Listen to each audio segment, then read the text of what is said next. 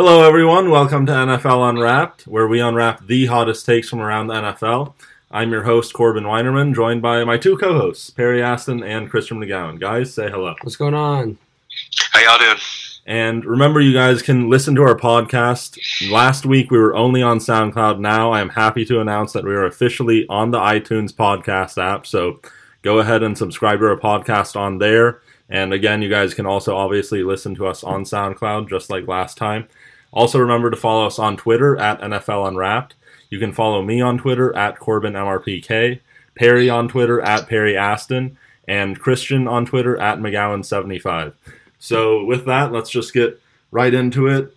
Really fun Super Bowl. We're going to get into that in just a second. But first, I just want to talk about the Jimmy Garoppolo extension with you guys first. Yeah, so just massive. Yeah, the full details of the extension. 5-year, $137.5 million contract, $74 million of that guaranteed.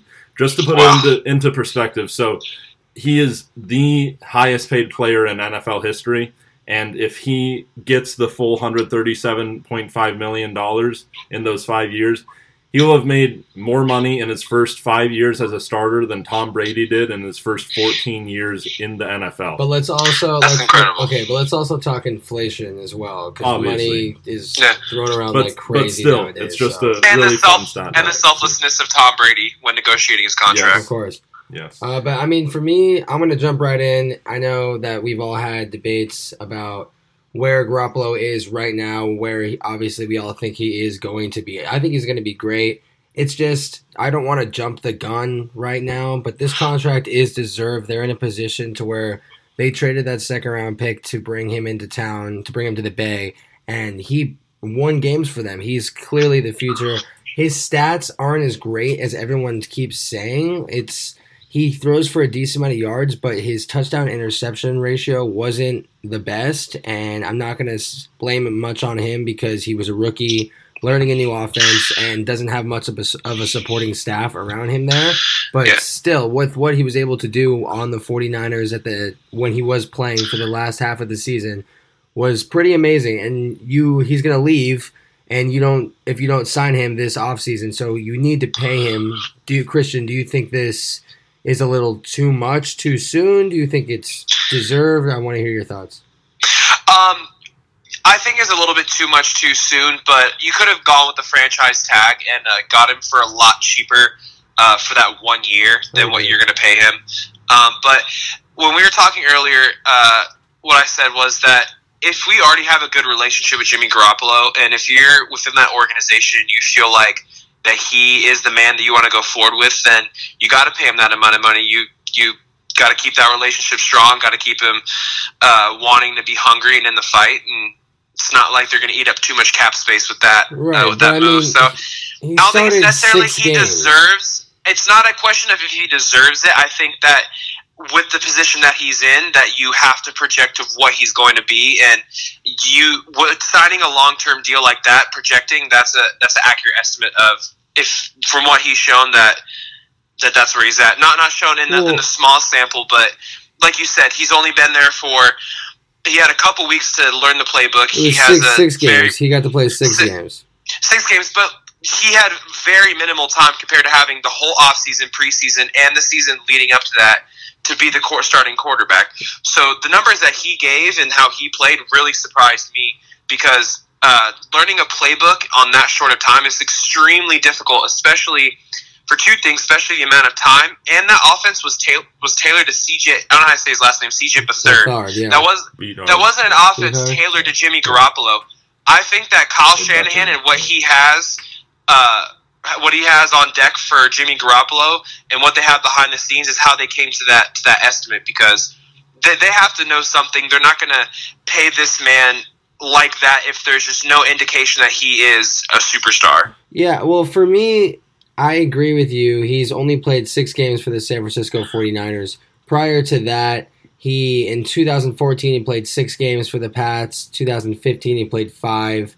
Yeah, 2016, he played 6, and they're not full games. They're just appearances. The last year, I believe he played 3 for the Patriots, or 2.5 while Brady was out, and then he got injured, right? What, 2017? Yeah. I think 2016. 2016. Yeah, 2016, he made 6 appearances. Regardless, He's made 23 appearances in his entire career, 6 true starts as a starter for the San Francisco 49ers. Actually, it was 5 because he came in. Right, sorry, 5. He came in about halfway through, and he threw 1 touchdown and played a pretty good second half. But at the same time, I think it's a little too much too soon. I agree with you. They should have just locked him in for about the 1 year. But he threw for 7 touchdowns, 5 interceptions last year, 1,500 yards. So he throws a ton of yards, and he doesn't throw a lot of incompletions because he hovers around 65 to 70% for his career. So he's got a pretty good completion percentage.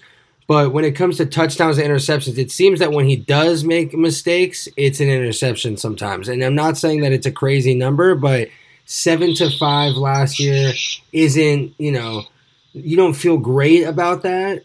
But I wouldn't get too hung up. Their supporting cast was subpar outside of left tackle and running back on the offensive end. So interceptions for me, it's not really supporting cast at that point. That's just. But touchdowns, if he had thrown 14 touchdowns, the 5 interceptions wouldn't be looking the ratio would be a lot different. Yes. Yeah. Yeah. So I mean, I'll put my take in on this. Like you guys were talking about with the stats. The stats, they do not scream top quarterback, top paid player in the NFL for sure. But again, there's different stuff you got to consider. Like you were mentioning, Christian, you look at the players he had around him. That offense was terrible. And you look at the 7 touchdowns, 5 interceptions. He had that 5 true games as a starter. And Christian, like you were mentioning, he had to come up and learn a whole new playbook. So for him to only throw on the top of the hat. Yeah, exactly. And for him to only throw 5 interceptions in 5 games, I mean, 1,500 yards brand new too. playbook. So he threw for almost 300 yards a game. But that's impressive in itself, only throwing those 5 interceptions in 5 games.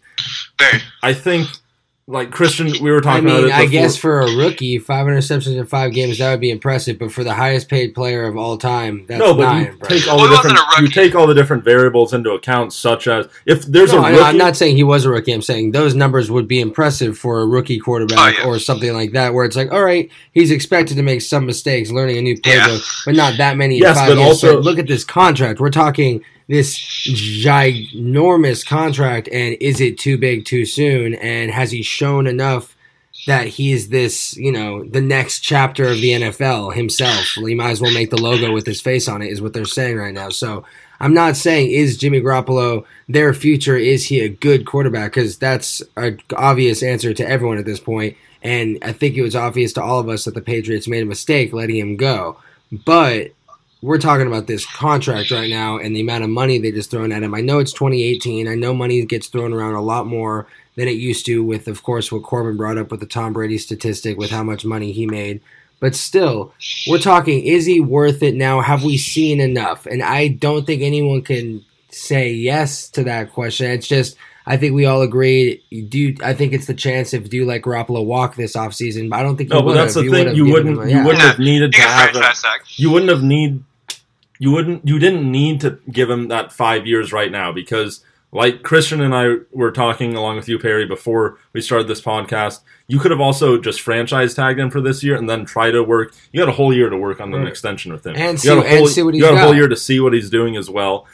And the franchise tag, if you had franchise tagged him this summer, you would have been paying him less than what you're paying him anyways because the franchise tag, you either get paid top 5 average of the top 5 players at your position salary-wise, or a 20% raise, whichever one is higher. So in Garoppolo's case, it would have just been average of the top 5 quarterback salaries. He's being paid the highest of any quarterback, so it would have been a slight drop-off in terms of total salary. I think it was just trigger-happy from the 49ers. I think they got excited, and they just gave him this massive contract, and that's where I keep trying to revert back to, if not, does he deserve a contract? It's, does he deserve this contract? So I'm going to make the case that maybe he hasn't proved it to us as fans, but we don't know what's gone on behind the walls of the 49ers facility. There's very well maybe a chance that he has proved it behind closed doors that he is worth that money, and we're not privy. It could be far. It could be off the field as well. It could just be he's the Messiah in the locker room. Like he is the only leader they've seen come through that locker room, and he just has a way with this team that they've never seen before. That could be a case as well. I'm just saying this is a ton of money for a guy who started 5 games for them, backed up Tom Brady for a lot of his career, and was able to showcase some talent when he was there. as a backup and in preseason games, but we've still never seen enough. We've never seen the defenses around the league haven't had a chance. So obviously Garoppolo hasn't had a chance to continue to have a full offseason and have a whole preparation for him. But just like I was saying, the defenses haven't had a chance to adjust to him. So it's the same thing on the contrary. It's just going to be a matter of, offense versus defense this year. Who can figure him out quickest, which defenses he can figure out quickest. I just don't know. No one knows. So I just don't think – I think it was way too premature to give him this amount of money, because what happens if next year is just not what it pans out to be? Everyone starts to freak out. Exactly. And you got that $74 million that you're guaranteeing him anyways. One quick note about just Perry, you were saying how if he was a true rookie having those 5 interceptions, then it's a little more understandable because rookies will make mistakes, which is true. But also, most rookies, when they go in to play quarterback, they're either sitting at the beginning of the year and then starting halfway through, or even if they're starting at the beginning of the year, they got that whole offseason to learn the playbook. Garoppolo's case, he came in, he was traded week 8. Yeah, he had a few weeks to learn that playbook. So to only throw 5 interceptions, no rhythm with the wide receivers, no rhythm with the center, left tackle. No, there's no rhythm whatsoever. A lot of those interceptions, he's probably just guessing. He's probably just testing it out like a scientist in a lab. Just like we're saying, who knows? And I think that's going to be the biggest question going into this season is he worth this contract? Not did they make the right move signing him to a contract? Because if they didn't sign him to a long-term contract at some point, they would be just as stupid as the Patriots are for letting him go. But for a second-round pick. Yeah, at this point, you only saw so much last year, and you're just lucky that he came in and played that way. I just don't know if this is the amount of money that you throw out this quickly. But let's really quickly before we move on. So 2 questions for you guys. First one, if you were the 49ers, again, we don't know everything that's gone on behind the scenes. Personally, no matter what he's showing in practice, I want to see it in a live game. Right. But if you're the Niners, do you franchise tag him or do you give him an extension like this, if not this exact extension? Christian, what would you have done? Well, I don't have 23 or 11 or $1 million, so I would take the route that saves me the most money, and that would be franchise tagging him. The franchise tag is a device that was made for the owners of a franchise. It's built for them. So hypothetically, as a franchise owner, I'm going to use something that was built for me to help me. Like I said, if it's my money, I'm not gonna pay him. Yeah, I totally agree. You franchise tag him this year, and then you go after this massive contract next year if he continues to play the way that he played last year, and you keep seeing the progression that you expect. Then you give him this amount of money and say, "Here's the keys. We're literally going to paint your face on every street corner of the city. This is what you are, the highest paid player in the NFL." So you're not just the messiah of our team, you're apparently the messiah of the NFL now. So I think it's just too premature, but I'm excited to see how he handles this contract and goes into next season and see if the 49ers continue to win, because that's the bottom line. They were winning, so. Yeah, I agree with you guys. I think it's just too much too soon. Why not have that full season to see what he can do? But Perry, like you mentioned with the winning, that's the other question I wanted to ask you guys. So when Garoppolo became the starter last 5 games of the season, the 49ers won every single game. You pay a quarterback this much amount of money, highest paid player in the league. Obviously, you're expecting nothing less than playoffs, if not more, hopefully Super Bowl for you within the next 2, maybe next year. Do you guys think that Garoppolo can, at the very least, do you think that he will, not can he, will he lead the 49ers to a playoff berth next year? And Christian, or Perry, I'll start with you. I do believe so. If they can give him the right kind of supporting staff, I think if they can attack the draft the right way and really sign certain players that fit in the right spot around Garoppolo, they at least now know who is the cornerstone of that team. Christian, what about you? Say it one more time. I think it's really going to be dependent on the moves they make in this offseason. If they can add a little bit more firepower around him. Because like you said, they're going to adjust to him at some point. I think if they kind of go how the Niners traditionally have the past couple years and go defense in the draft, I see them being a team that just misses it next year. If they really start getting in their book and getting some offensive firepower behind them, I think they could be a playoff contender in the short term. I think they could be close to winning their division. Yeah, no, they look really good compared to how they were looking before this trade, and that's just a common denominator. Jimmy Garoppolo. So we are all in agreement that he's a winner, that they're in the right direction, that they have to build a team around him. It's just, did they commit too soon, and is the hype too much? That's and I think that I still just think. I think next year, obviously, we got to see what happens in free agency. And speaking of the draft, guys, we got a mock draft at the end of this, so that'll be a lot of fun for you guys listening. I think, as it stands right now, I'd say Niners win 9 games next year, and they're probably just on the outside of the playoffs looking in, but definitely promising future for them.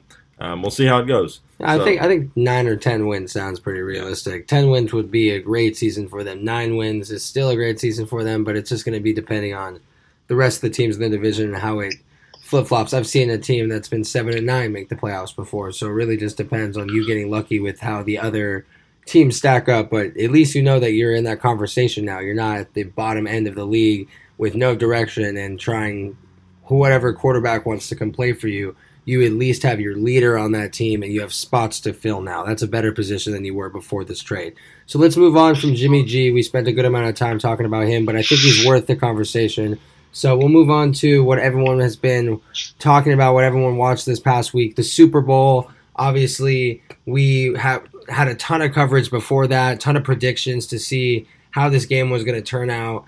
And I think it really turned out another way than we all were predicting. So let's get all of our initial thoughts on the Super Bowl and dive into kind of how the prop bets were last week and if the players that played in this game matched up to those numbers or not. So let's start with Corbin and hear your Super Bowl thoughts on how this game played out. Yeah, so really quickly before we get into our thoughts, let's just talk about the records that were broken in the Super Bowl. So some records that were broken in the Super Bowl. Most career touchdown passes in the Super Bowl, obviously Tom Brady with 18. Most passing attempts in the Super Bowl without an interception. Tom Brady tied his own record from 2008 with 48 attempts. Most playoff touchdowns for a quarterback wide receiver duo, 12. Tom Brady and Rob Gronkowski. They tied Joe Montana and Jerry Rice. The first player to throw and catch a touchdown in the same Super Bowl is Nick Foles, obviously that huge gutsy play call on 4th down at the end zone right before the half. And I don't know, but just really quick, I don't know if anyone saw the video on Twitter that we retweeted, but it's footage and you get to hear Doug Peterson, the coach, kind of going back and forth with Nick Foles on this play, and Nick Foles brings up the possibility of doing this, and it wasn't even a hesitation at all. He says, yeah, let's do it. That's it. So it just showed the kind of confidence that he had, not in just his players, but his playbook. And just that game, they knew that they can win that game, and they knew they had to take chances. So it was pretty crazy to see. Yeah. So I don't know if you also saw there is a video of someone Snapchat making fun of Nick Foles running and catching passes in pregame. Like, oh, what is the quarterback doing? Why is the quarterback catching passes? He's so nervous. He doesn't know what he's doing. Well, you don't know what you're doing because Philly Special came to town and he needed to catch the pass. Maybe if Tom Brady wasn't in the locker room deflating footballs and out in pregame catching passes, he wouldn't have dropped he wouldn't have dropped his own pass. But Corbin's got a couple more records to break. I just wanted to chime in really quick. Most Super Bowl appearances by a franchise, 10 with the Patriots. I didn't realize that they were up to 10. I knew they had 8 since Kraft took over, I believe. Yeah, 8 in the last 16 years. So that just shows a testament of the 9 since Kraft. Gotta be in it to win it. And then most Super Bowl losses by a franchise, 5 by the Patriots. Most points scored by a losing team in Super Bowl history, 33 for the Patriots. So that's just some of the records that were broken. Just starting off my initial thoughts, one more record that's just unbelievable. Tom Brady threw for 505 yards. That's the most yards that have ever been thrown in an NFL game, whether it's preseason, regular season, or postseason, where the quarterback has lost. 505 yards. He didn't throw one interception. He threw 3 touchdown passes, and he lost the game. Amen. Yeah, this Super Bowl had almost no defense at all. One more record, just so many records that were broken. This just shows how little defense was played. There were, I'm going to try to look the exact stat up for how many yards were gained in this game, but it was the most yards ever given up in total of any game ever. Again, preseason, regular season, or postseason. If you watch the Super Bowl, you saw the most offensive game in the world. That's what you're looking yards. to watch when you're a fan and you're matching up these teams in the Super Bowl, and especially a team like the Eagles who don't show up every single year like the Patriots do. So it meant a lot more to them. You're going to play your heart out, and you expect your defense to play their heart out too. But at the end of the day, your skilled players are going to be the ones that shine in a game like this. It's two offenses that is it though? Because you said that's the type of game. Well, if this was the Vikings or a team that's known for their defense and so happens to have an offense as well, then we can talk about how it wasn't what we expected and we wanted to see David versus Goliath. But this was the Eagles and the Patriots, both teams that had good defenses that were nothing special. They were good. They were good. No, I'm talking the Jaguars and the Vikings, the top two defenses in the league. They both were good defenses, but they both were going in knowing they were going to tear each other apart with this offenses. Both of them. They knew that Nick Foles has numbers that compare to Carson Wentz's for his entire career. People don't realize that Foles is about to win himself a massive contract and another place next year, not Philadelphia, of course. One more year on the contract. Yeah, he's gonna be playing with another team whenever he's able to sign with a massive contract. But still, we all knew this was going to be a shootout. It was just it really surprised everyone that the Eagles were able to put up more points than the Patriots. That was really it was I'm surprised Tom Brady was able to throw this many yards. We're not surprised. Of course, he plays he's a video game, a human video game. We were just talking about this on the last podcast, how he can do things quarterbacks have never been able to do. So 505 yards would surprise me with any quarterback that you can name ever. But with Tom Brady, it doesn't surprise me at all.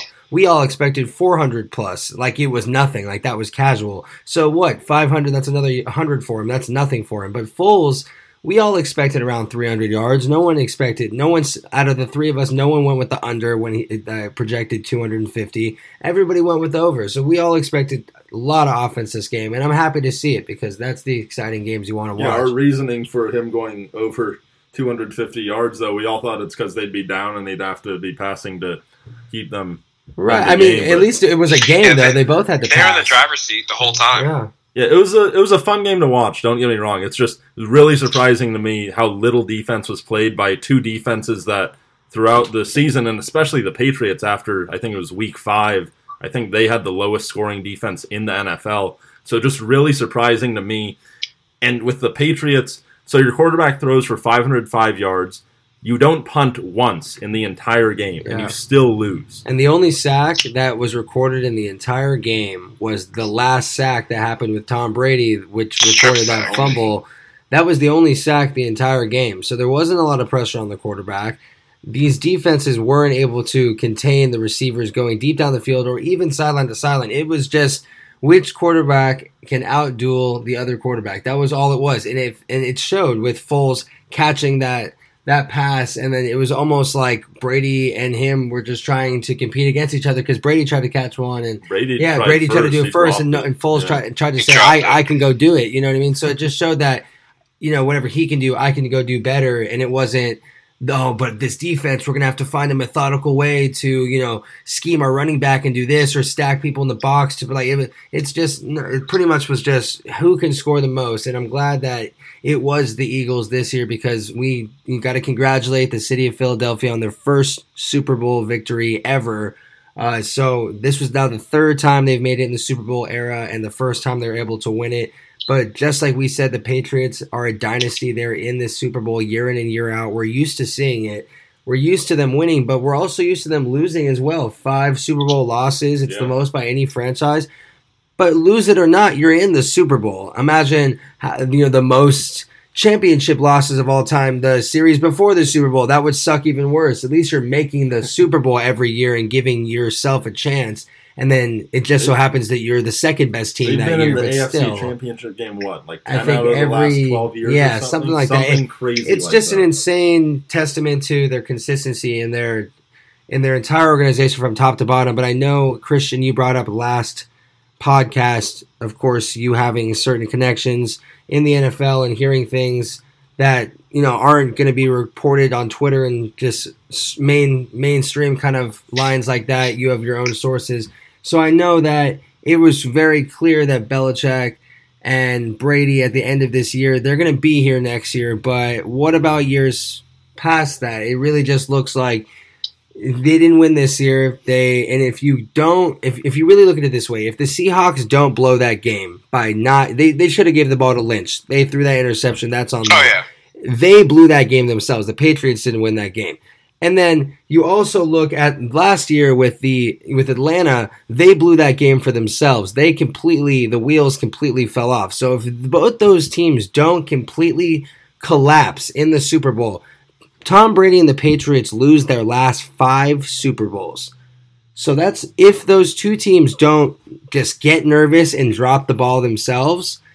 The Patriots haven't won a Super Bowl in their last 5. So I know Tom Brady is one of the most accomplished quarterbacks of all time, one of the best quarterbacks of all time, but still, he finds a way to get lucky year in and year out when it comes to, and it's not like he is doing it, he goes out and he performs. He threw 500 yards, 3 touchdowns, 0 interceptions, and didn't win the Super Bowl. It's because the team's never good around Tom Brady. They're never great. They're always pretty good, and it's just the next man up mentality.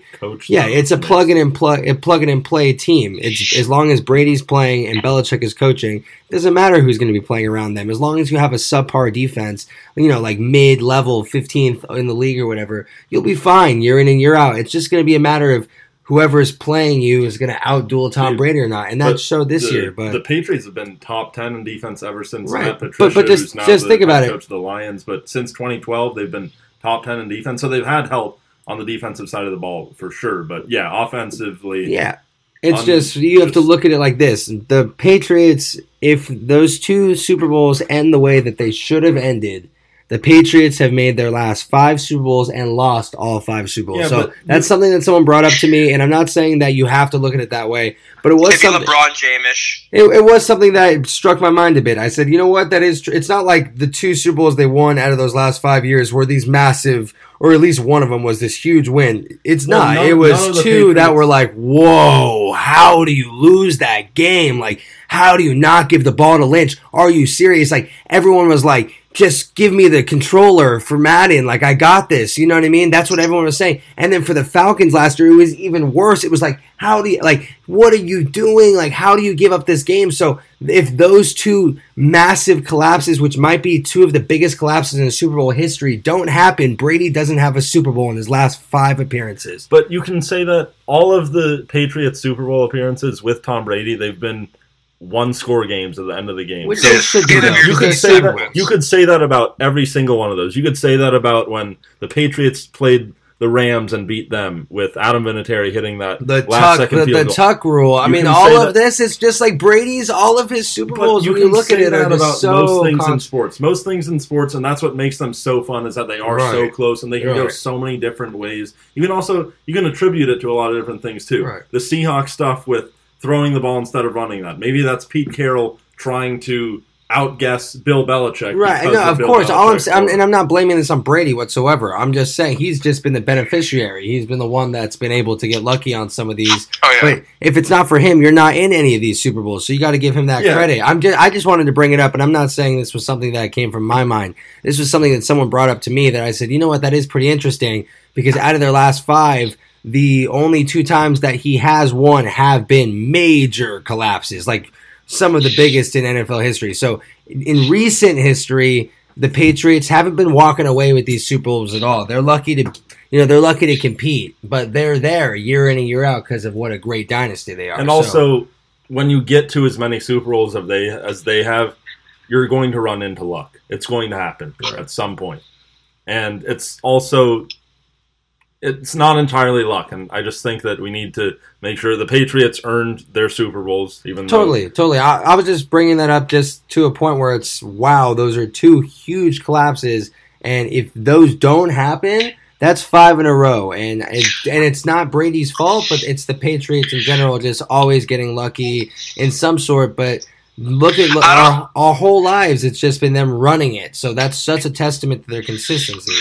I don't see that being, like you said, consistency. I don't see those collapses. I think those are nods to composure and consistency of the Patriots. Totally, too. And completely. I'm just saying, if you flip the table around and you got the Patriots in that kind of comeback mode, or in the opposite with, them being the Seahawks and just having to end it with one play. Oh, well, you almost say if it was the Patriots, they would have done it. If it was anyone else that wasn't facing the Patriots and getting all nervous because they're about to take down the best team or the best dynasty to ever be built in football, they got nervous and fumbled the game, and that's kind of just plain out. Like, there's a reason why everyone's still talking about blowing a 28-3 lead. It wasn't, the Patriots kept their composure and did this. It was completely. But if in my mind, if it's the Patriots on the other end, they win those Super Bowls because it's the Patriots, and they're not gonna lose their composure like that. So, I mean, then again, we're going back to what ifs, but that's it was one something thing, interesting to bring up for sure. That's one thing about the Patriots, though, is that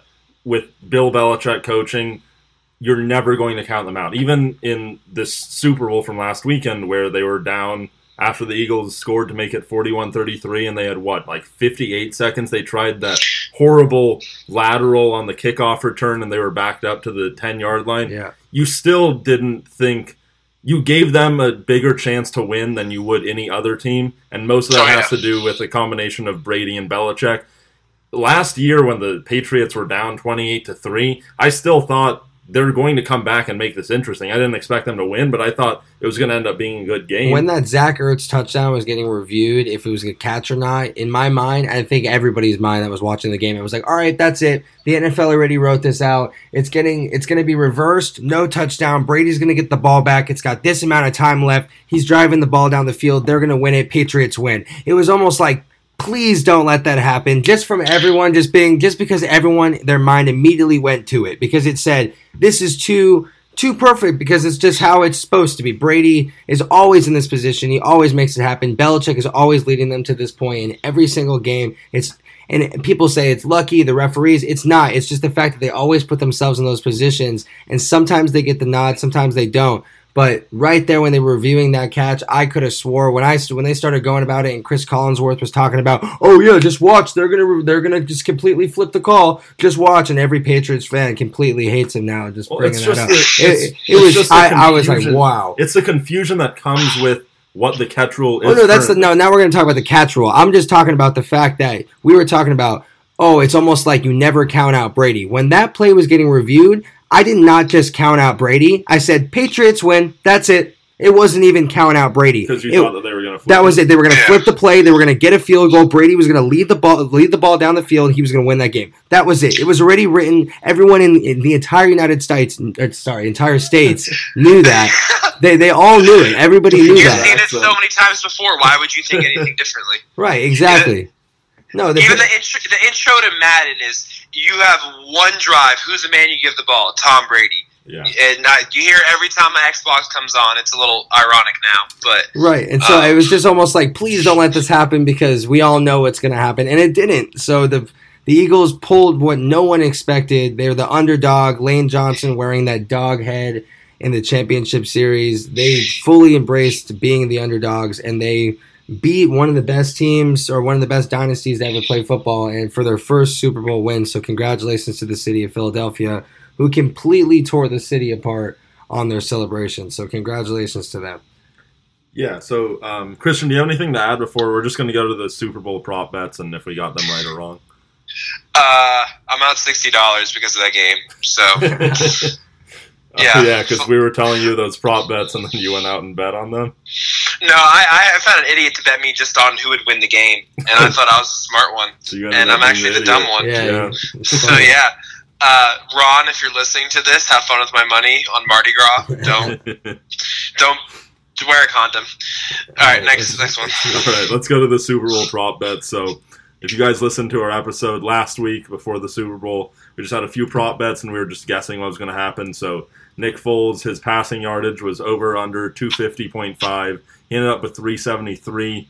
We all chose the over, and all of our reasoning was wrong, but we got it right. We all thought it was because the Eagles were going to be down. He was going to need to be passing to keep the Eagles in it. Touchdown passes, over under 0.5, which was very surprising. We all took the over. He ended up with 3.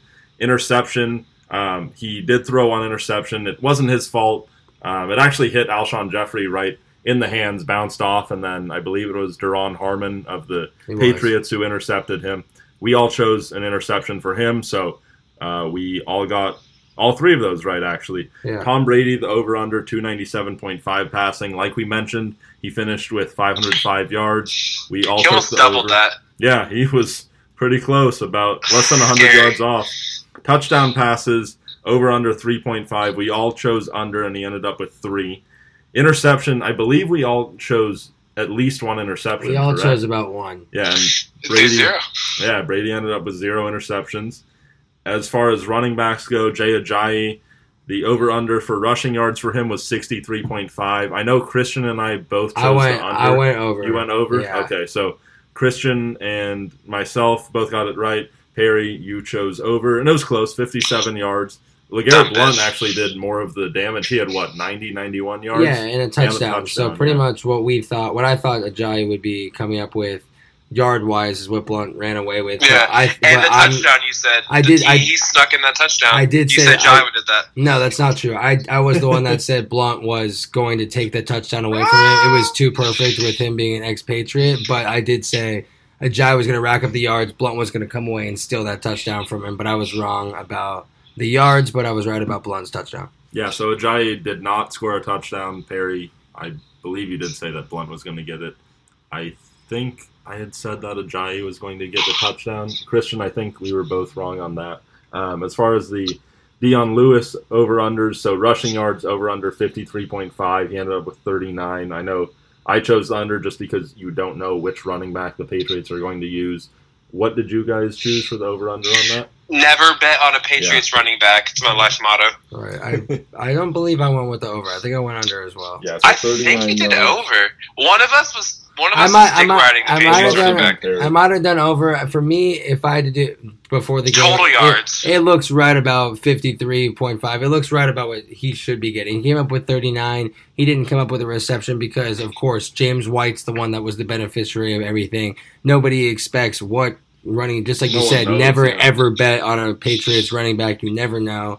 And, of course, Dion Lewis didn't score a touchdown either. That was James White. So Ajayi and Lewis weren't the running backs to look at this game. It was James White and Blount. So you never know with either of those two teams. It's a guessing game, especially with the Patriots on the running backs. But Foles and Brady both put up 2 of the best performances in Super Bowl history.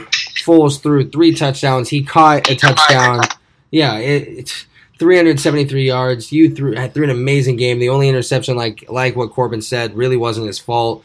Brady put up absolute Madden numbers, and he got a strip sack at the end of the game, but he's human too. He made one mistake. This game was not on him. That defense gave up 41 points. So if you're going to have to blame it on anyone, it's just the fact that the Eagles put up more points than Brady. And you can't blame Brady for this loss if you're a Brady hater, but just like we said, you can use whatever conspiracy theories you want to come up with the Patriots' wins or losses for the last decade or two, but we're still debating the fact that there's so many wins and losses in the Super Bowl to debate. So that's a testament to them, like we said before. Yeah, so speaking of conspiracy theories, let's move on to talking about just what happened with Malcolm Butler. Yeah, that was a perfect transition. Christian, I want to get your take on this first. We haven't heard too much from you lately. What's your thoughts on that? He really irked Bill Belichick, and that was with the Patriots, you never know. I have the theory that when everything's said and done in the book about what the Patriots has been written, there's going to be some wonky shit that comes out. So I see this as a Bill Belichick power move. Why he chose to do this, I don't know. It was just weird. It was weird. It was uncalled for, and I can't wait until someone writes a book on them and we get to find out what actually happened, because there's him coming in late or him being a little bit sick in the biggest game of the year doesn't seem the time to punish someone to make your point. But it's Bill Belichick. He is a molder of men. He does what he does. So I trust he had his reasons to sit Malcolm Butler, and we may not agree with it, but what I've heard is that Malcolm Butler, he went to a Rick Ross concert the night before and had a situation with marijuana as well. That's what was reported, on top of the fact that he got IV treatment earlier in the week due to sickness, which actually plagued a lot of players that played in the Super Bowl. But he was okay to play. He did get reps with the first team the entire week. But what I did hear was there was something with the Rick Ross concert the night before, and that wouldn't have just slipped out for no reason. I believe that's what actually happened, and they were able to keep that on the wraps. But just like you said, Belichick's a molder of men, and he's not going to sit there and let a punk that wants to go party the night before the Super Bowl get his way. If Belichick has to take that Super Bowl loss, he knows he's going to be back next year and try and redeem himself again. He's not going to let anybody get the last hand. So, that was his fault. It's crazy, but you have to respect it. Like right. Most of us are going to be fathers someday, and that's some dad shit. Right. Real talk. Like that. Belichick's not stupid. He's not like an amateur coach where you're like, what are you thinking? What are you doing? You trust whatever he's doing. It was for a reason. And so that's why I think Malcolm Butler. If you saw his Instagram post and his response, I think that kind of relationship where he's going to see that as this is going to be better for me. This is my dad teaching me a lesson. So he's going to, in the end of the day, Bill Belichick and Malcolm Butler are going to be great friends because this is going to be a learning point for him. I think the complete opposite. Malcolm Butler won't be in a Patriots jersey next year. I'm talking about in the end of his career. I'm talking about when he's an old man and he has kids and he looks back. He's going to look at Bill. I don't know the quote. He's never going to. I don't think he's ever going to think that because it's not just this. You're not just sitting a random player either. You're sitting what would be one of the only Super Bowl heroes that you have. There's not a lot of Super Bowl heroes that get that title, and that's because Tyree, those are all players that get that title because they happen to be labeled with that one play that won that game. He got that interception that we were talking about in the Super Bowl against the Seattle Seahawks. So this is a player that won you a Super Bowl, and people know that. This is a player that won fans over with that game. He's your favorite player if you're a Patriots fan, and you don't play him, so that must have really pissed off that fan base. And it wasn't just, what if he played? It would have been better. It was like his replacement, Rowe, gave up a ton of yards in the first quarter and ended up giving up that touchdown to Alshon Jeffrey before they had to pull him off Alshon Jeffrey and put Gilmore on him. So it wasn't just, I wonder if the defense as a whole would have been better. It's just looking as simple as, how did his replacement do? Absolutely awful. So if you have Gilmore and you have Butler in that lineup, which you've been doing all year and which clearly is working and is why you have a pretty good secondary, to be honest. You sit half of them, you have half of your secondary in. There's a reason why they got torn up. You're 100%. No, I agree with you. It would have made a difference. It might have won them the game. But Bill Belichick has to wake up and look Bill Belichick in the face. And if that's his decision... No, I totally agree with you. All I'm saying is that's why it's going to piss off the fan base the most. 100%. It's not just a D lineman that really fucked around. It was the fact that this player, who is a Super Bowl past hero and one of the leaders of your defense, decided, to be this kind of person the day before and really go against rules, go against the culture of that team, and not take this day as seriously as it should be for you. I mean, this should be one of the most important days of your life. I know you've been in it before, and I know you've won one before, but every single time you're in there, it should be the same importance to you, and you should prepare the same way. Like it's what you live for when you're playing football or any other sport. You live to play for a championship, and the night before, you're going to go and, screw around and go mess up the chances for you to play in that game, and clearly the coach wasn't having it. It's a testament to his maturity. It shows that he didn't care very much, and he screwed that one up. And if you're going to blame it on anyone, for him not playing, you got to blame it on himself. It's not the coach. He did what the coach should do, but now it's a clear out for Malcolm Butler. We all can agree right now that he's not going to be a Patriot next year. Yeah, they were trying to move him last year. I don't see why. Like you said, they're if they were trying to move him last year, now they have an incentive to actually move him. Oh, definitely. And it was an underwhelming season for him. His performance kind of took a step back from where it had been the last few years, ever since really he had that heroic moment in Super Bowl 49. But Perry, like you were mentioning with the Super Bowl heroics of him, you don't play him because he is a Super Bowl hero. You play him, and I understand what you were saying. I'm just saying that's what's going to piss off the fans. You play him because he's good. You play him because you need him alongside with Gilmore. If not, he's your best, second best cornerback. And Eric Rowe, he didn't have a terrible game. I know he gave up that touchdown. Pro Football Focus rated him out as the fourth best player on the Patriots defense in the Super Bowl. They grade every player from every single play in the game. So if they rate him out as the fourth best player, it seemed like he was giving up a lot of yardage. But that's because he had Stephon Gilmore. Well, it's also because they were attacking him, and they obviously were being smart. It's because not going after Gilmore. But that's what they would have been. They would have had to pick between who do we not go after, Butler or Gilmore. That's the whole game plan that you go in with. Why would go into a Super Bowl with a depleted secondary if you don't have to? That's what we're asking. But then again, of course, Bill Belichick does things the way that he does it. I have no doubt that they'll be back in the Super Bowl next year because of the fact that they have their offensive coordinator back and Tom Brady. I have no doubt that they'll be back in for one more year. They'll lose it again, but they'll be back. But it's just, and if not, they'll be right there, almost making it back again. You just know that no matter what happened, it's not like this is the only time that they're going to be able to taste the forbidden fruit. This is such a casual thing for the Patriots that Bill Belichick coached that like he would any other game and like any other player, no matter who it was. He didn't care if it was a star. He did it the way that Bill said, just like Christian and I were talking about. He wasn't going to let him win. And especially right now, we're going to look back and say the what ifs, and obviously comparing Eric Rowe and all of the, what if he was guarding Alshon Jeffrey instead. Jeffrey he wouldn't have had that touchdown. People wouldn't be overreacting saying he's one of the best receivers in the league right now. Yeah, that's hilarious. Which he's not. Yeah, which he's not. But all I'm saying is, right now, you just guaranteed that Malcolm Butler left. Now I'm going to ask a quick side question. If you have to see Malcolm Butler on a team next year, I can be rather for selfish reasons or just logistics. What team makes the most sense? Which team do you want to see him on? Regardless, doesn't matter the reasoning for your answer. But what do you think, Christian? Say that one more time. Sorry, cut out. Who do you think he's going to be? Like, what team would you want to see him on next year? Because for me, I'm going to just start it off. For me, it's the Saints. I want to see him on the Saints. I think that secondary would be absolutely insane, and I think he'd be a perfect player to fit on a Sean Payton team with the kind of young players they have. He'd bring a good veteran presence, and that would. I don't know. What about you?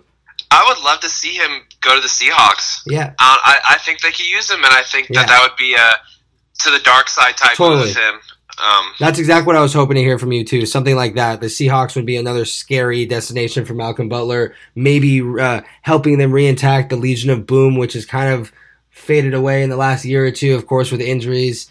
But Malcolm Butler's got to go somewhere, and he's not going to go to a subpar defense where he needs to be the only good player. He's going to go to, I think, a power defense to where he's really going to make a difference. And I think the Saints, Seahawks make a ton of sense. Even the Vikings make a little bit of sense to me too. Mm-hmm. But they're already pretty stacked on secondary help. Not too much. I think another team that could make sense would be the Packers. Packers? Again, they need help.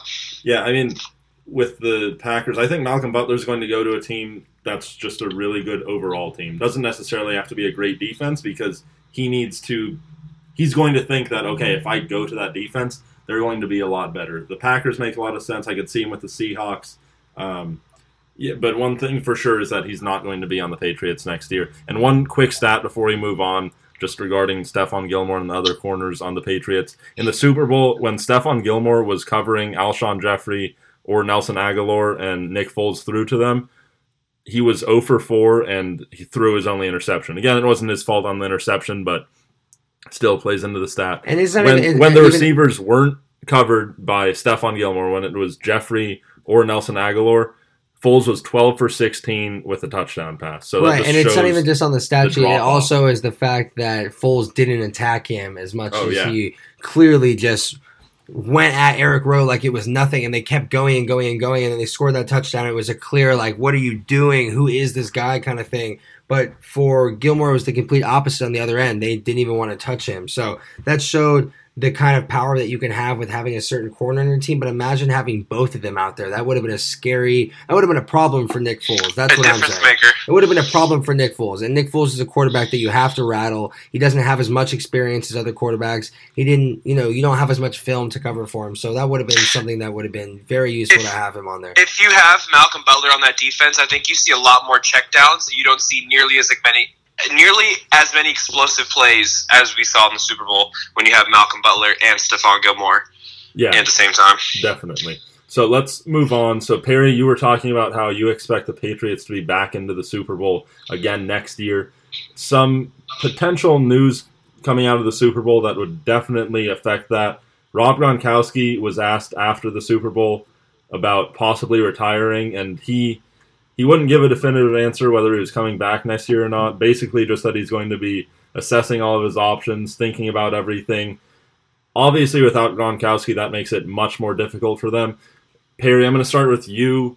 Your thoughts about Rob Gronkowski possibly retiring, and then also the Patriots. You really think that they're going to be back in the Super Bowl next year? With me saying them being back in the Super Bowl, that's with the team staying intact as it is. With Rob Gronkowski Obviously, without Butler. Right? Without Butler still, obviously I don't think it would have made too much of a difference for me. I don't think it's the Patriots' defense which brings them to any of these Super Bowls. It's their offense, and they just have to have a good enough defense. So for me, if they lose a piece or two on defense, that's not going to be what matters.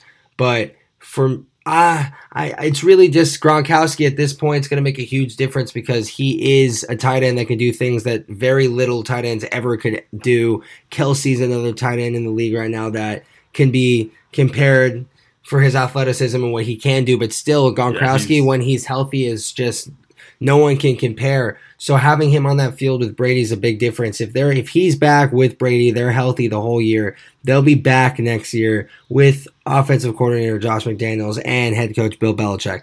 And that will probably be the last year that they make it with this dynasty form, in my opinion. But if Gronk leaves and he's looking after his health, he's young, yes, but he's had a ton of concussions and a ton of injuries. Him up, that's obvious. He's had a ton of injuries, and you got to look after yourself. You got to look after your health. Christian, as a former D1 athlete, you know more than you know with football how much of a toll that takes on your body, and sometimes you just have to look at your mental and physical. Right, and you just have to look at yourself in the mirror sometimes and ask if it's worth it. No matter how much you love it, are you okay health wise? And of course, that's the question that Rob Gronkowski is going to have to face this offseason. And if he does come back, I do believe they'll be back next year. I don't think they're going to win it. I think they'll lose again, and it might be a little bit of an anticlimactic end to this era, but still, it'll be another Super Bowl appearance, which will be just a crazy stat to add, and they'll lose lose a sixth Super Bowl, in my opinion, but still, they'll make it, and that's crazy. But without Gronkowski, they don't make that Super Bowl. Christian, what are your thoughts on the Gronk? I think that hit shook him up more than we know, because it was a little not in terms of his play, but more of his demeanor. You could tell that he is a lot more conscious after that hit, and with all the information coming out, I don't see why if he honestly doesn't think they're going to make it back next year. I don't see why.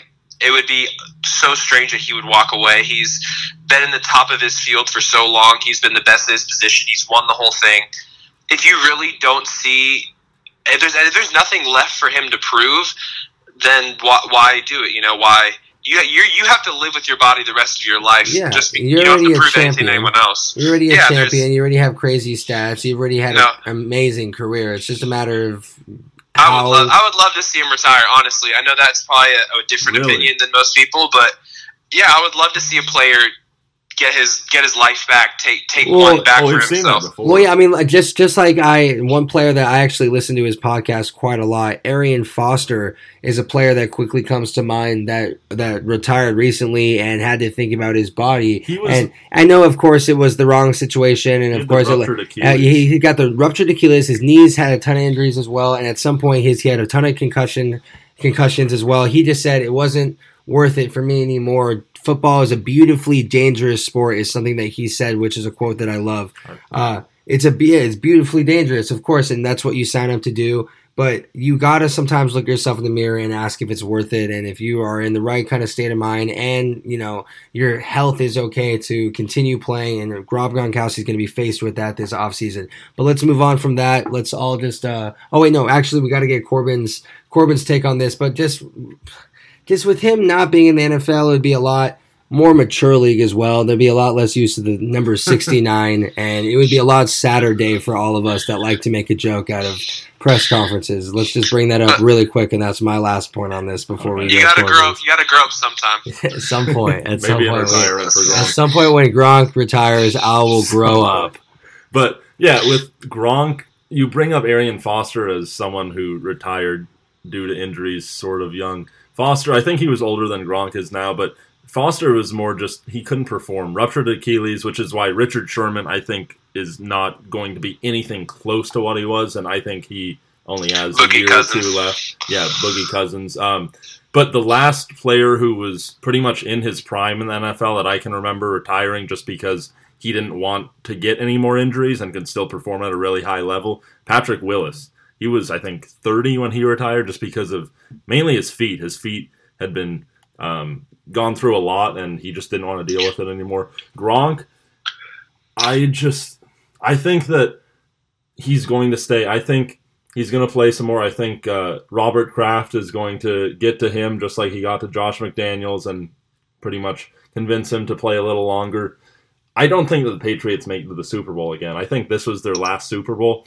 And a lot of times when a team that makes it to a Super Bowl or an NBA championship a lot, sort of a dynasty, gets eliminated in the championship, we're quick to just say, okay, well, that's the end of that dynasty. That's the beginning of the end for them. With the Patriots this time around, though, it's just Tom Brady is going to be 41 next year. Eventually, like we were talking about, he's going to hit that cliff. It's just a matter of when.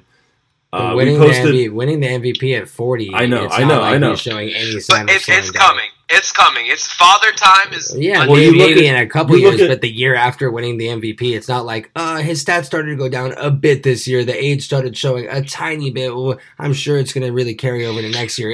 Can he continue to play like this for another 15 years is what people are asking right now. So yes, father time will catch up, but next year, people it's are not also next stupid. year. Not next year though. It's not going to catch up next year. I think that knock you on can wood definitely. for Tom Brady. It's But not. it could. It's not outrageous to think that you could see a pretty big dip. You look at Peyton Manning, right around the same age. Granted, he had quite a few surgeries with his neck before he got to this age, but he was before his last season in the NFL. For most of that season, he was playing like an MVP. He won MVP 2 years before he retired. The year before he retired, he was in the MVP conversation, started to dip at the end, and then last year he just could not get it done at all.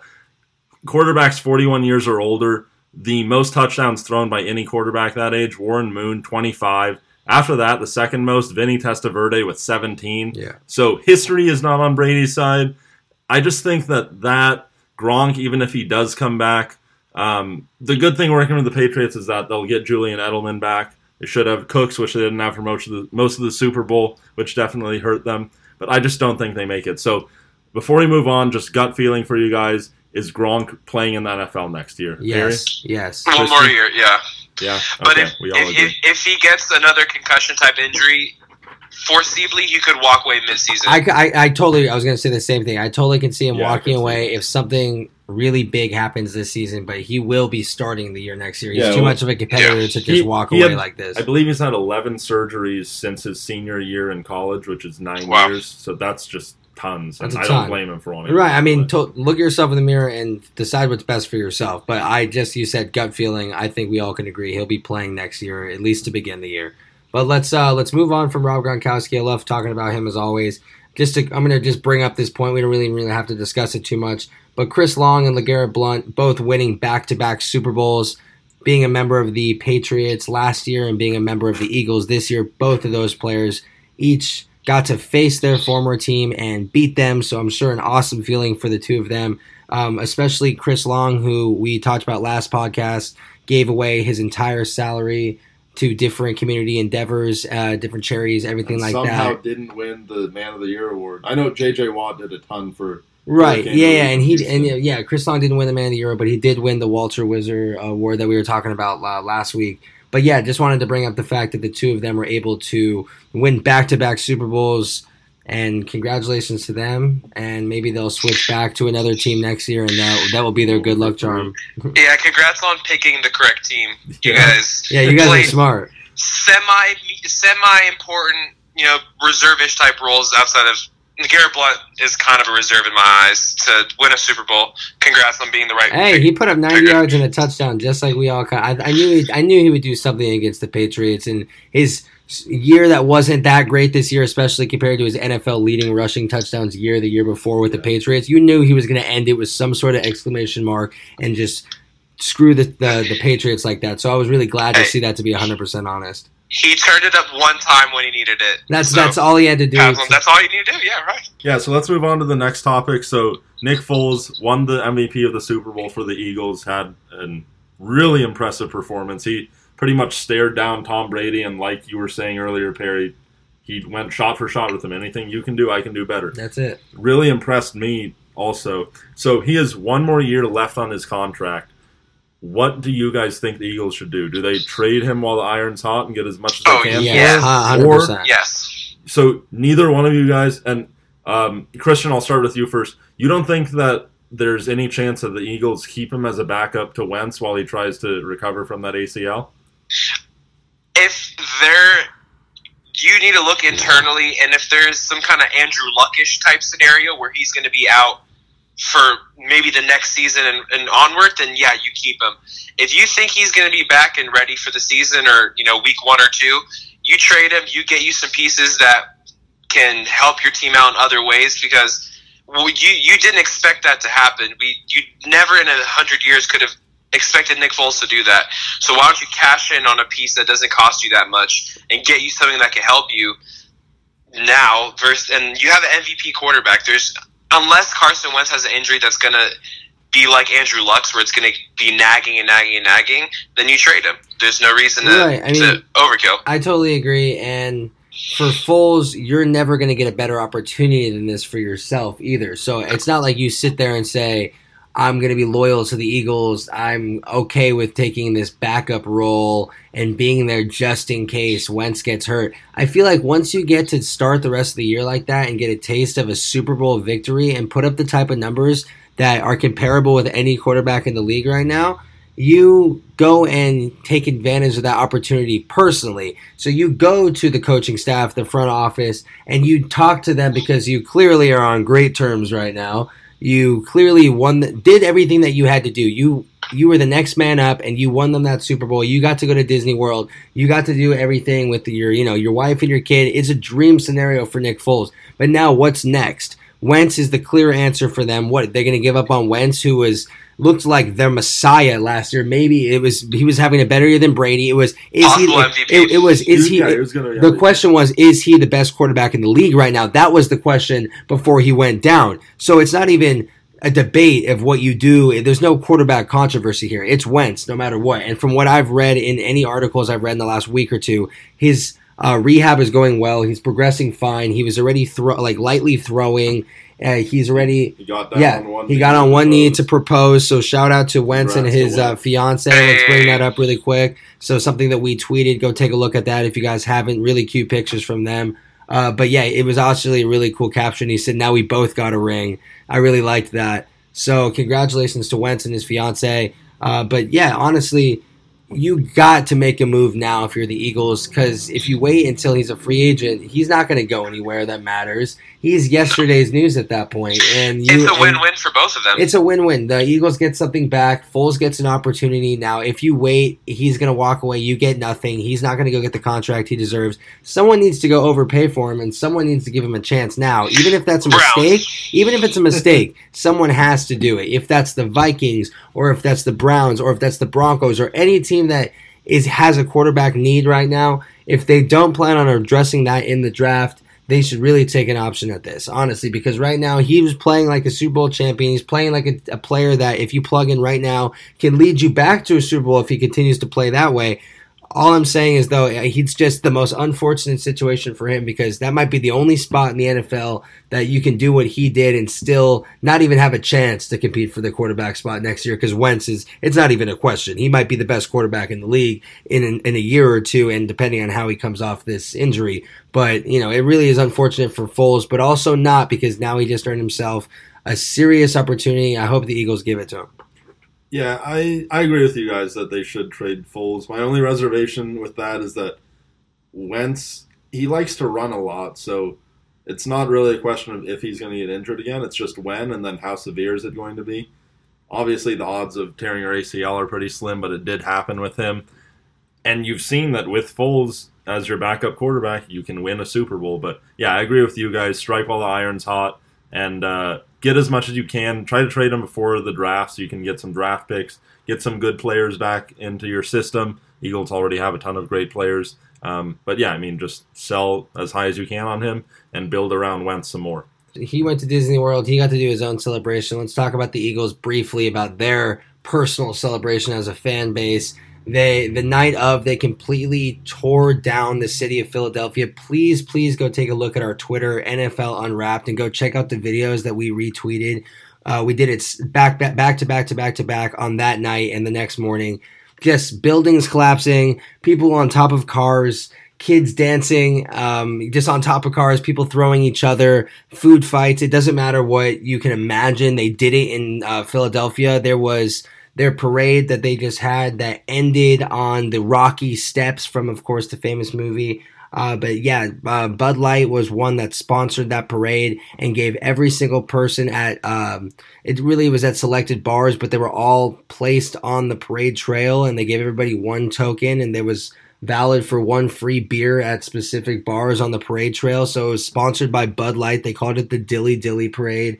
I thought it was hilarious, great marketing, and Philadelphia had an amazing time. I have a couple of buddies that are that live in Philadelphia, and I was seeing some of their Snapchats of them in Eagles gear. I just witnessing this crazy parade, and Eagles fans are crazy fans for sure. So congratulations to them. They really tore down the city. So take a look at our Twitter if you really want to get a firsthand look at that. But they won it for the first time, and they celebrated it like it. So let's move on from that. But again, congratulations to the whole city of Philadelphia for their first Super Bowl in the Super Bowl era. We're going to move on to some of these crazy coaching changes that's happened. We can move on directly with the Patriots coaches that left and were supposed to leave. So let's talk about those two. Of course, Josh McDaniels, their offensive coordinator, and Matt Patricia, their defensive coordinator, or both of them. Let's talk about the moves that they've been making. Let's start with Matt Patricia going to the Lions, because that's a move that actually did happen for him. This was something that was expected for about a month or two prior to the Super Bowl. Everyone knew this was the clear spot for Matt Patricia. He has been the defensive coordinator there for a while. Like what Corbin said, he's done an extremely good job keeping their defense far above expectations. Every year he's far above expectations, year in and year out. Doesn't have the talent that you'd have on other defenses or the help, and really has found a way to maximize talent there on the defensive side. So it's about time that he's got a head coaching opportunity instead of a defensive coordinator job. He's on the Lions now, and I saw his press conference. I think he shaved a bit and cut his hair. He's got a suit on, so it looks like he's the new boss in Detroit. He's no longer this rugged bear of a man. He looks like he's taking this seriously, and he wants to start with a new chapter. Yeah, and speaking of bosses in Detroit, so Matt Patricia's boss, the GM, Bob Quinn, the Lions gave him a 5-year extension to match up with Matt Patricia's 5-year extension, so it really looks like those two are pretty much in it together. Yeah, they're in sync, and you can see that they got a plan for the future, and that's very good for the Lions, who really have improved, because I can remember when they won 0 games, and now Stafford's able to lead them almost to a playoff berth every year. It's just a coin toss between the Vikings, the Packers, and the Lions year in and year out, which is a lot more than they were years before that. So it's just the right coaching staff in place now, and front office staff might make a difference and see if they can make a run. But congratulations to Patricia, who's used his success with the Patriots to go land himself a head coaching job. Let's move on to another coach that did the exact opposite. It was the offensive coordinator of the Patriots, Josh McDaniels, he literally agreed to become. He had both feet out the door. He literally was. I'm pretty sure he was at the practice facility and then drove away. I'm pretty sure that's how close. I'm pretty sure that's how close it was. He accepted the job. The Indianapolis Colts were posting about it on Twitter about hiring their new coach. He already was contacting other coaches. Their defensive coordinator and their D-line coach that just signed, both signed not because of McDaniels, but both knowing that McDaniels was going. He recruited both knowing that McDaniels. People. Exactly, they both wanted to coach for McDaniels. Now they say obviously they don't want to screw up this opportunity. They're going to keep it regardless of who the head coach is. But still, that everything was in place, and he literally at the last second decided not to take it. He decided to stay with the Patriots and stay their offensive coordinator. What we think is because there was some certain things promised to him. That's our conspiracy here that we're going to explain in a second. But just the nitty gritty, he didn't take it. He's back with the Patriots, and I saw Adam Schefter said a quote from a source that he has around the NFL that it's just Robert Kraft trying to screw the Colts yet again. Ever since Deflategate, he's been out to ruin that organization, and Just like, and I saw there was a quote from Ballard from the Colts. He said the rivalry is back. So it's a clear screw you by Belichick and by Robert Kraft, keeping McDaniels in New England instead of letting him go coach the Colts, who of course are a rival, and it's not the same as losing Patricia to the Lions in Kraft's eyes. So just want to hear your guys' thoughts super quick on just the crazy McDaniels drama and what that might mean. I think it means that he, in some uncertain terms, was promised the head coaching job for the Patriots. Because I don't think any amount of money would sway Josh McDaniels at another shot at being a head coach, because his first crack was not impressive by any means. And it's either Andrew Luck's arm or being promised the head coaching job. And I think it's probably being promised at the end of 2019, the head coaching job for the Patriots. Yeah, you think so? I mean, I think that would be something that makes sense. It has to be. Whether it be 2019 or 2020, it would have to be the head coaching job for him to sway. Yeah, Josh I mean, McDaniels. something we tweeted was that Josh McDaniels' agent said that this would be the biggest mistake of his career. Yeah. So it'd have to be complete certainty on McDaniels' end that this wouldn't be the biggest mistake of his career, that things were promised, or that there's a future there beyond just being their offensive coordinator.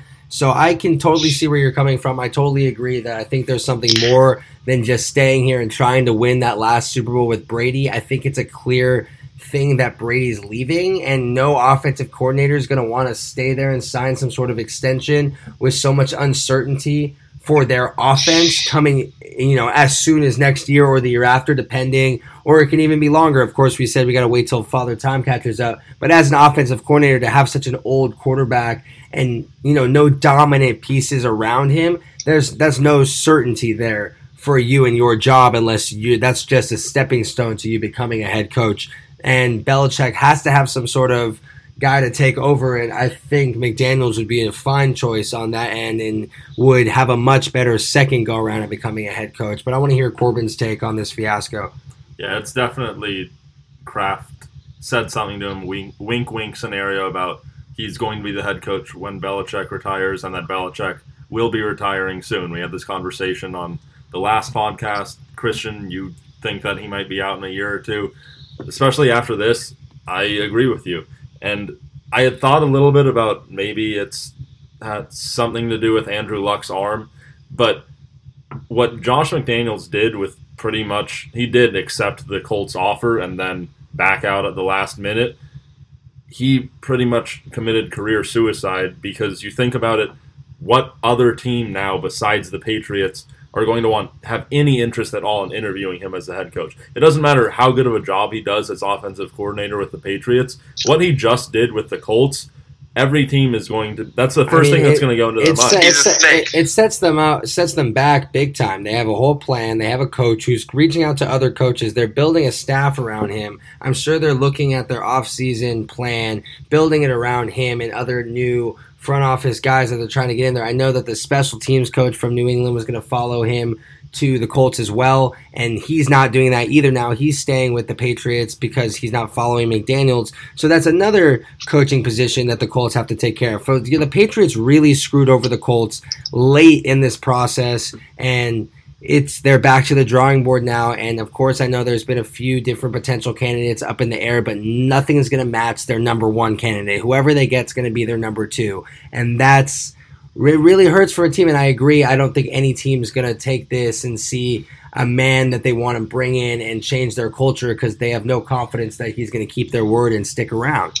So let's just move on from that one. I think that was the most exciting coaching change since the Super Bowl, of course. But we all expected Patricia and McDaniels to both just walk away, and one of them did. The other one pulled this huge dramatic twist, and he's still there. So isn't it funny how Patricia cut his hair, looks more professional, Josh McDaniels looks more of an ass? It's kind of like they went in completely opposite directions. Yeah, I mean, McDaniels just completely, just like you said, he's had to have Bill Belichick and Robert Kraft in his ear, or, just a plan that's already been set for him to have to commit this sort of career suicide and not take the biggest opportunity of his career so far, for him to stick around. And that's a big reason why I think the Patriots will go back to the Super Bowl this year. It's because they were able to keep half of their coaching staff. Their special teams coach is still there. Their offensive coordinator is still there. Their head coach is still there. The only thing they really have to change now is their defensive coordinator, which is a lot less of a problem than having to replace both of your coordinators. That's completely having to start with brand new systems, and hopefully that the players will buy into them the same way they did before. Now it's just half the problem. So I think that's a big thing for the Patriots. Being able, if they can keep him and Gronkowski, they look like they have another chance to going back next year. Yeah, really quickly, one-word answer for both of you guys on this question. Does Josh McDaniels ever even get an interview as a potential head coach for some team other than the Patriots? Perry? No. Christian? Okay. No. I agree. I think unless he wins Super Bowls with the Patriots, we're talking 10 years. If this is far away from now and this just happened to be something that happened in the beginning of his career and it was okay, that's why he stayed. It's because the Patriots let him have the keys after the Belichick era. Then that will be a different story. But in any sort of capacity, I see this being a big problem for him unless he's got this already set in stone with the Patriots, which all three of us think he does. So just two more minor hires that don't match, of course, the severity of those two. We got Steelers hiring former Penn State and former UCLA defensive coordinator Tom Bradley to be their secondary coach. Their secondary coach resigned a week or two ago, so they were able to fill that quickly with a big name. Vikings also hiring former Eagles quarterback coach John DeFilippo. He showed what he was able to do as a coach with Nick Foles and with Wentz. It didn't matter who was playing quarterback. They were able to win them a Super Bowl and play like a champion. So, of course, Eagles quarterback coach cashing in on the peak of his career as well, just like we were talking about with Nick Foles. He needs to go do what his coach just did. Eagles quarterback coach going to go coach for the Vikings now. So congratulations to him. Just on to one, of course, awful topic to bring up, but something that we have to, and just to pay our condolences to former NFL player Edwin Jackson, who unfortunately was struck and killed by a drunk driver and is no longer with us. Just an awful story that came out on the Sunday morning of Super Bowl. And there's really no words to say here. It's just our condolences with his family, with his teammates, with anyone that was a part of Edwin Jackson's life. We're so sorry from NFL Unwrapped, and we can't even imagine. But just terrible news to go around the NFL. But we had to bring that up and pay our respects. Yeah, just horrible news. You never want to see that. Put a damper on the whole Super Bowl Sunday. Right. Not too much more needs to be said. Yeah, he's undrafted free agent, I believe. And I heard he was a great guy, of course, and just very popular in the locker room. So it's just very unfortunate to hear. All articles, it's just no other words need to be said except for we're terribly sorry, and our respects are being paid to his family and just best wishes. We're gonna move on. We're gonna move on to our the most exciting part of this podcast. I'll let Corbin introduce this one because I know how excited he was for it, especially. But it's our mock draft that we're starting for the NFL. So I'm going to let Corbin start off and run with this one, but we're all giving our prediction to the players coming out of college and how they'll be able to help the NFL teams and how these teams stack up this year in regards to the draft. So let's start, Corbin. We'll try to move on from that last topic as well as we can. So mock draft, we're going to just all go through. We'll go pick by pick, and each of us will have our selections. So this is with no trades. I know that there were some trades and players that we all wanted moved around, but just to simplify things on this first one, this is with no trades made by any teams. But let's just start with the first pick. So Cleveland Browns with the first pick. Christian, who did you have the Browns picking first overall? So I don't necessarily think the Browns will do this, but I think this is the best plan that they should attack it from is take Saquon Barkley number one and let your quarterback come to you with the next two teams do with their picks. So number one for me is Saquon Barkley. Right, and the Browns, of course, have picks from number one and number four. So 2 picks in the top 5, 2 top 5 prospects coming in. They really should be able to land 2 huge players. But for me, my number 1 pick for the Browns, Sam Darnold, quarterback out of USC. He's got such an NFL build, and I just don't see the Browns waiting for their quarterback. I know you said you wanted the teams after them to fight for. There are a lot of quarterbacks that are worthy of a high pick this year for sure. But I really think the Browns go with their quarterback right away and go with best player available at 4 because they just need to assure themselves that they'll have a general there that's going to be able to lead this team just like the 49ers were able to do with Garoppolo. Finding their guy, however they were able to, I think the Browns are sick and tired of not having theirs. So I think they go right away with a quarterback, and that's Sam Darnold. Yeah, Christian, I thought about having the Browns take Barkley number 1. I think it definitely makes sense. But when you are in need of a quarterback and you have the number 1 overall pick, even if you do have number 4, quarterback's the most important position on your team. So you want your guy. Even though I think that there's not a lot that separate, especially the first 2 quarterbacks with Rosen and Darnold, I just think that at number 1, choose your guy, and then at number 4, best player available. So I'm going with Darnold to the Browns at number 1. I think especially with the Browns and their line, I mean the Giants don't have a good line either, but when you can choose and you don't have a great line, go with someone who's a little more mobile. Rosen's also had some quotes saying he doesn't want to play for the Browns. Darnold said he'd be fine playing anywhere. So go with Darnold. He has a lot of upside. So does Rosen. Darnold's number 1. I think he's an amazing quarterback. Yes. And Rosen is too. But yeah, let's move on to number 2. Really. So New York Giants. Christian, who do you have the Giants selecting at number 2? So I think the Giants go Sam Darnold because he's the best player at this point, and I think that they need to look to the future now. Eli Manning is getting old and uglier by the day, so I think it's a perfect fit. He can sit behind Eli for the whole season or half the season until things start disintegrating again. Hopefully not in the same fashion of injury because you never want to see it happen like that. But I think they go Sam Darnold to get the QB for the future. All the upside, like you said.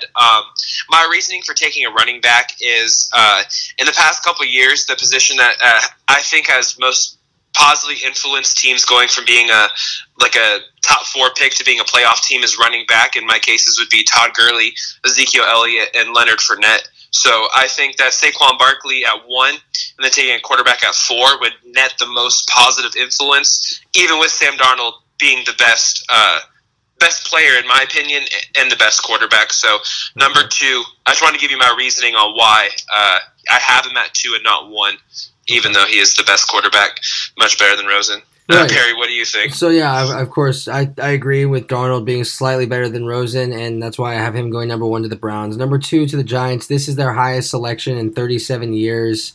The last time they had the number 2 pick was Lawrence Taylor. That's someone that worked out pretty well for them in 1981. Besides that, they've really had a lot of success, so they haven't been here at number 2 in a long time.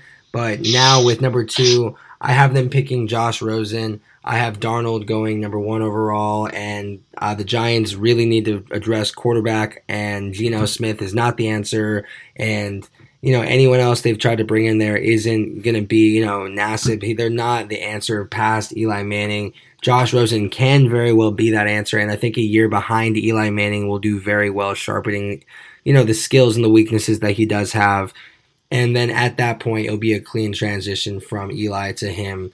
But, of course, they got a lot of work to do on that team, but it starts with a quarterback after Eli, in my opinion. What about you, Corbin? Yeah, so really quickly before I get to my pick, Christian, the only reason why I didn't go Barkley number 1 is because I think there's a good chance of this happening anyways, but especially if the Browns take anyone besides a quarterback number 1, someone makes a trade with the Colts at number 3 to get a quarterback. Someone's going to move up. So for the Browns to get the 3rd best, potentially their 3rd choice for quarterback, I just don't think they want to do that. Just like I said, year in and year out, they hope they can find a quarterback at some point, right. And I think just taking number 1 when you see my number 4, I think you're going to see I had thought of that. No, of course, okay. And I know that's just Corbin explaining his pick. But let me get to my pick, and then we'll move on. So I'm going, like I said, Josh Rosen, 2nd best quarterback. I'm going with him. I think he's the most NFL ready of all the quarterback prospects. I don't think it's that close.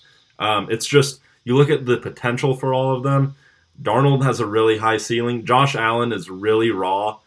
We'll get to him once I get to who's going to draft him. But Rosen, when UCLA played USC this year, I was at the game. I'm a USC student for anyone who doesn't know.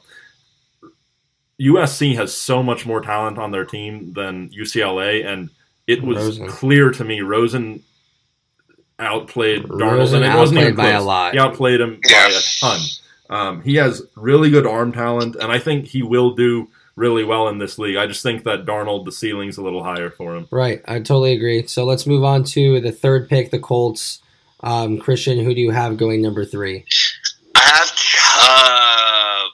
Chubb going number 3. As an offensive lineman, Chubb gives me nightmares. Bradley Chubb, right? Yeah, Bradley Chubb, not his brother, the running back. Yeah, I really think that you could play him as an outside backer, a defensive end, and as a rush defensive tackle.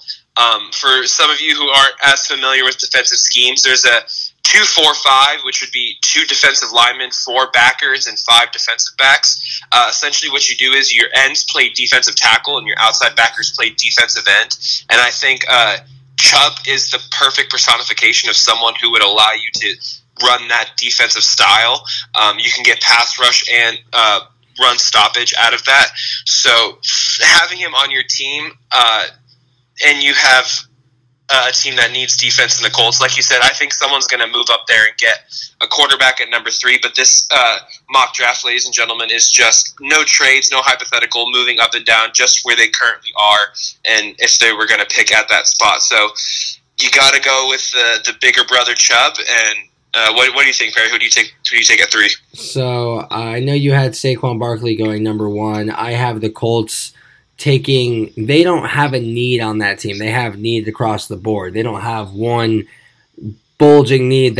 You need to have a receiver for this quarterback. You need to, they just need to get Luck back, and they need to get good players around that. As of right now, they need to take the best player on the board, and that's Saquon Barkley. They can at least start having an identity on that offense with or without Andrew Luck. They'll be able to have someone that's a difference maker. And then imagine when Andrew Luck comes back, if he's able to come back half the quarterback that he was, having Saquon Barkley there and that balanced offense is going to make all the difference in the world. They really hoped that Trent Richardson was going to come in and come into form that they were hoping he was going to when he got drafted so highly. This is a completely different player than that. Saquon Barkley is a once-in-a-decade talent, and he really performed last year to and that's why I don't argue with you that when you said he was the number 1 pick, he very well could be. And that's why this year there is no Myles Garrett unanimous number 1 pick where if you don't take him, it's just a mistake on your part and everyone expects it. No one knows who's going to go number 1 this year. The Browns can go in numerous different ways, especially having number 4 also. But yeah, Saquon Barkley, to me,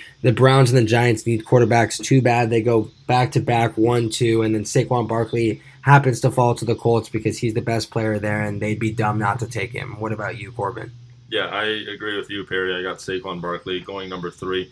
Colts need a lot of help, and Bradley Chubb makes a lot of sense too.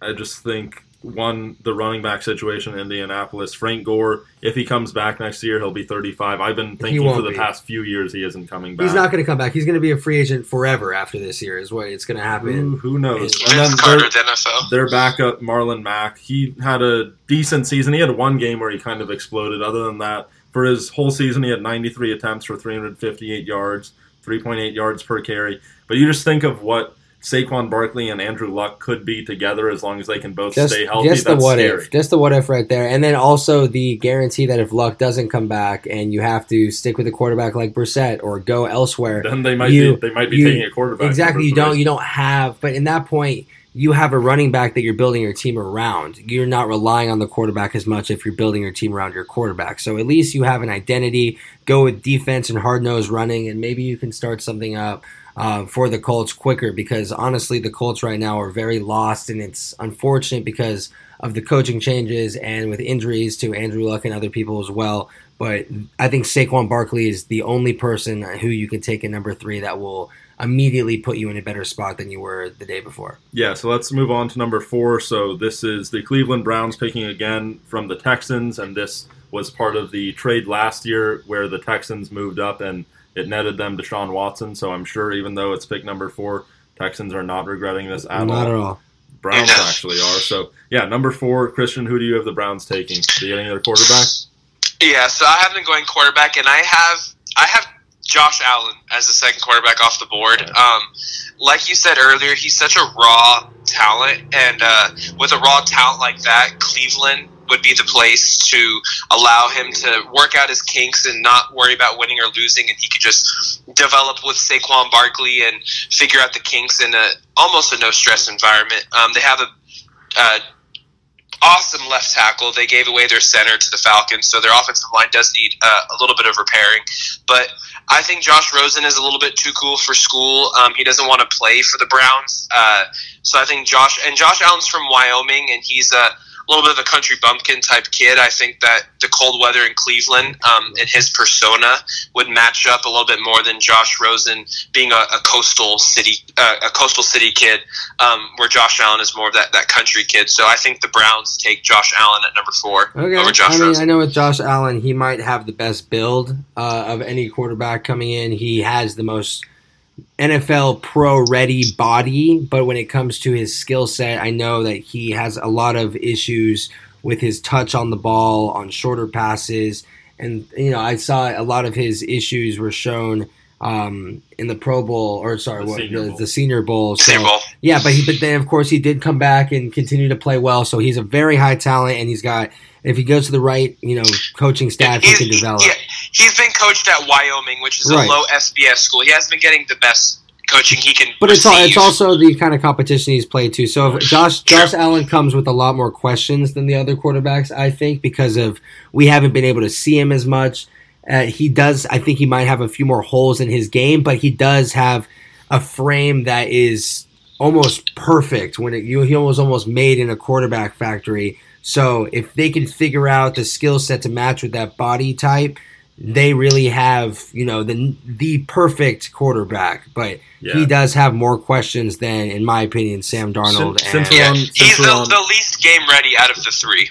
Yeah, but a high ceiling nonetheless. That's why I think. Since we're on Josh Allen, just really quickly, so he completed 56% of his passes this past year. And you look at the competition he was playing, you can look at it two ways. Either the coaching, which obviously wasn't as good as at a D1 school, but also the competition wasn't as great. And you look at the top 20 quarterbacks in this league, you can go top 20, top 25, depending on what you want to argue. None of them completed less than 60% of their passes in college. So that's a red flag for me. And then also you think about him, I did not have him going to the Browns. Obviously, I had them taking Darnold at number 1, but he's someone who the Browns want someone to most likely play right away and give them some hope. He's going to struggle if he plays right away, and he's going to get eaten alive with the Browns because he has just nothing surrounding him. He's going to have the same kind of year. He's going to have the same kind of year that this Deshaun Kaiser had, where he's throwing picks all over the place. Exactly. But does show some sort of potential on some plays. You have Josh Gordon back now. Hold on, you would have Saquon. In my hypothetical, you'd have Saquon Barkley and you'd have Josh Gordon. So he wouldn't be up a creek without a paddle. And Joe Thomas back. Yeah, and Joe Thomas back. So I can see where you're going, Christian. And this, regardless of what we think of Josh Allen, at least in your mock draft so far, the Browns are addressing running back and quarterback. So they're showing that they, of course, hit gold with Jabril Peppers last year and with Myles Garrett on the defensive side. They already have a pretty decent defense. Now they need to get skill position players in there now to make, to start developing them, but to also a guy like Saquon Barkley, who they'll already have there, that'll already be the identity of their team. Then maybe someone like Josh Allen can come and develop. And to me, that's sort of a similar thing to Kaiser for me. Yeah. Just hoping that they'll develop, but with Saquon Barkley, that's a for sure for them. For me, at number 4, I have the Browns taking Bradley Chubb. We don't have to say too much because we already have. So I have them taking Chubb there. He'd be a big addition to that defensive line with Myles Garrett. I know I just mentioned that they did hit gold on the defensive end last year. Why stop now?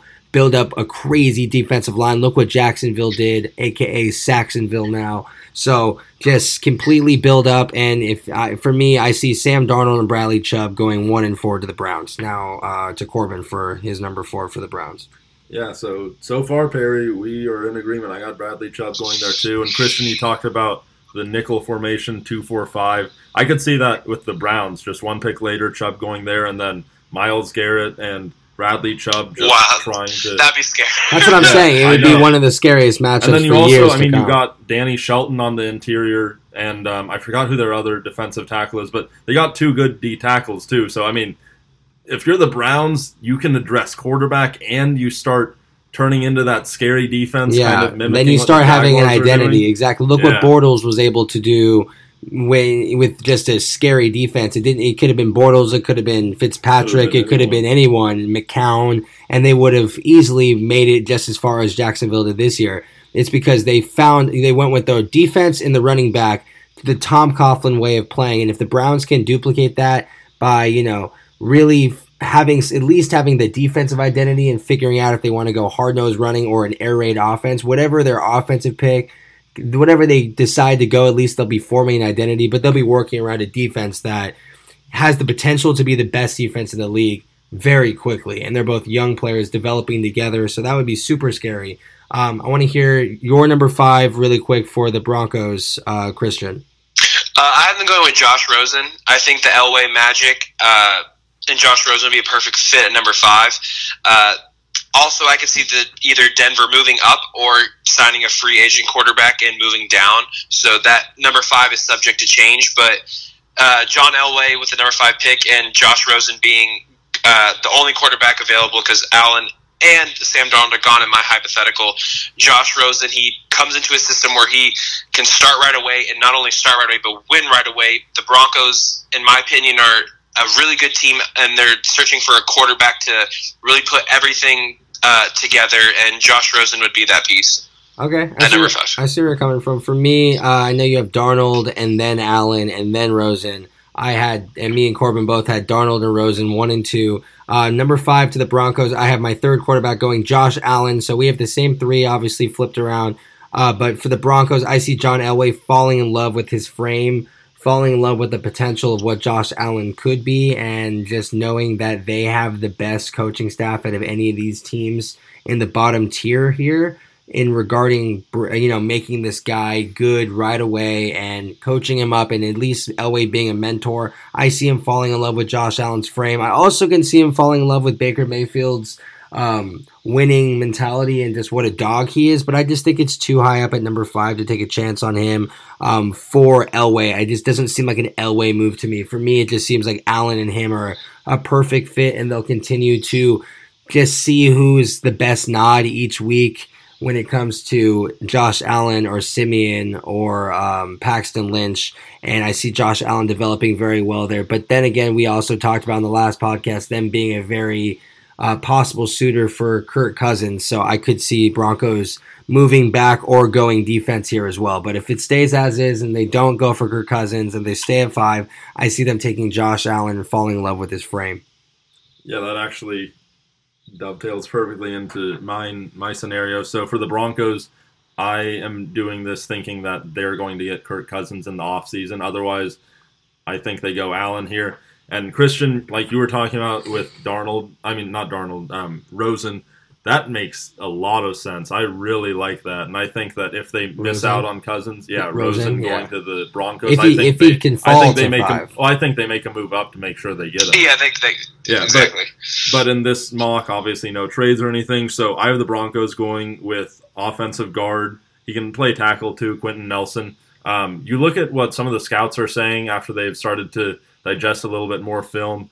A lot of people just had Saquon Barkley as the consensus best player in this draft, but you're starting to hear a little more rumblings about how Quentin Nelson could be the best player in this draft. And to get him at number 5, the Broncos, assuming they get Kirk Cousins, they need a lot of help on the line, so Quentin Nelson would be a great addition to the team at 5. So let's move on to number 6, New York Jets. Christian, who's their pick?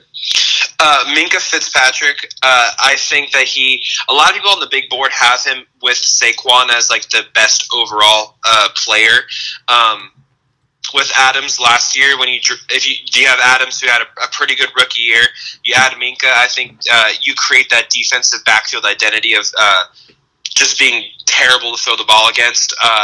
With no quarterbacks left, I don't see them with really an offensive player to go in a direction, so might as well build on a solid defense that has Jamal Adams, Leonard Williams from USC, who is just a monster.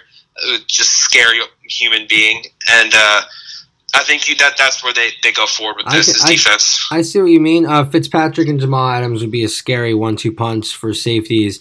For me, I know you said there wasn't a quarterback to take left. I have the quarterback for them to take, Baker Mayfield. I know he is slightly smaller than you hope for. I know that he's got some issues that you look at as well. So did Russell Wilson. So did a lot of these quarterbacks that have came in at a smaller size. But he's a competitor. He goes out and he wins games. Just seeing him play, I love the passion that he plays with. I think that I think he's a very Deshaun Watson-esque kind of competitor where everyone was like, he won in college. Is he going to continue to win in the NFL? And I think it showed that it was stupid not to take a chance on a competitor and go strictly with potential and everything like that, because Deshaun Watson, if he didn't get injured last year, would have 100% been Offensive Rookie of the Year. So for me, I think Baker Mayfield is too talented to not take a chance on if you're the Jets.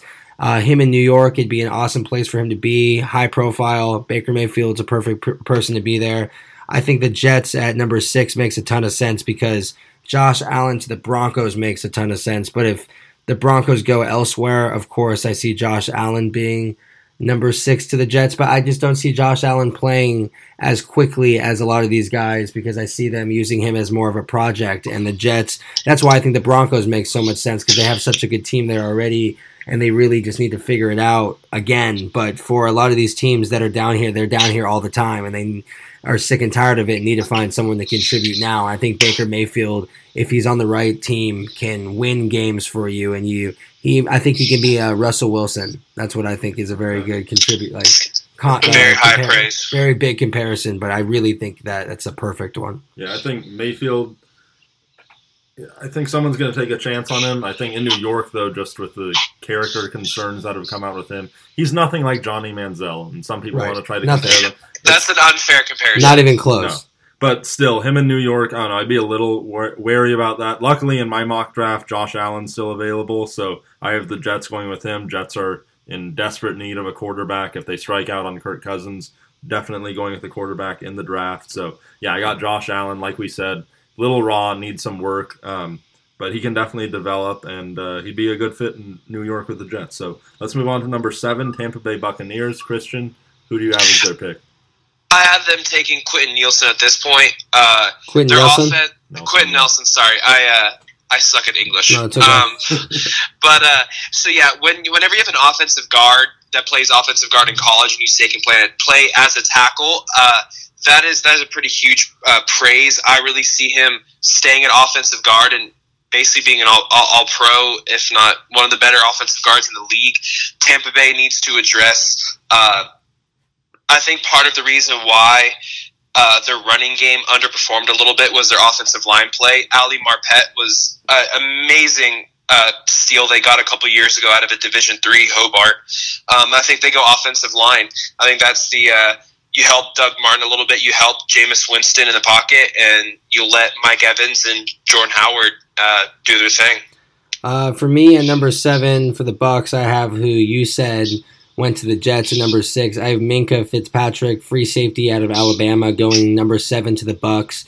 Their defense is not very good, and their secondary is not very good, and that's plain and simple, and it hasn't been riddled by a ton of injuries. They're just not very deep, and they don't have a very good team, and they need to take the best available defensive player, in my opinion, and they really need some secondary help. So, in my opinion, the best cornerback or free safety on the board, and for me, that's Minka Fitzpatrick, who you went with at 6. He goes number 7 to the Buccaneers for me, and at least starts to help them make some sort of identity on the defensive end. For Corbin, who do you have going to the Buccaneers? I got Minka Fitzpatrick as well. You look at the Buccaneers defense, they need a lot of help, like you were saying. There are 2 safeties, TJ Ward and Chris Conte. Ward was released by the Broncos in the offseason. There was some hope by Buccaneers fans and their personnel that he could make a difference there, but you could see his age started to show. I just think Minka Fitzpatrick is a perfect fit for the Buccaneers to try to help them try to regain some ground on defense. So let's move to number 8, Chicago Bears. Christian, who is your pick? I think it's Calvin Ridley. Ever since Kevin White out of West Virginia, they've needed wide receiver, and he severely underperformed in his time in Chicago. So I think Calvin Ridley's the number one wide receiver at Alabama, and that's the direction they go in. They need to help out Trubisky. Yeah, I totally agree.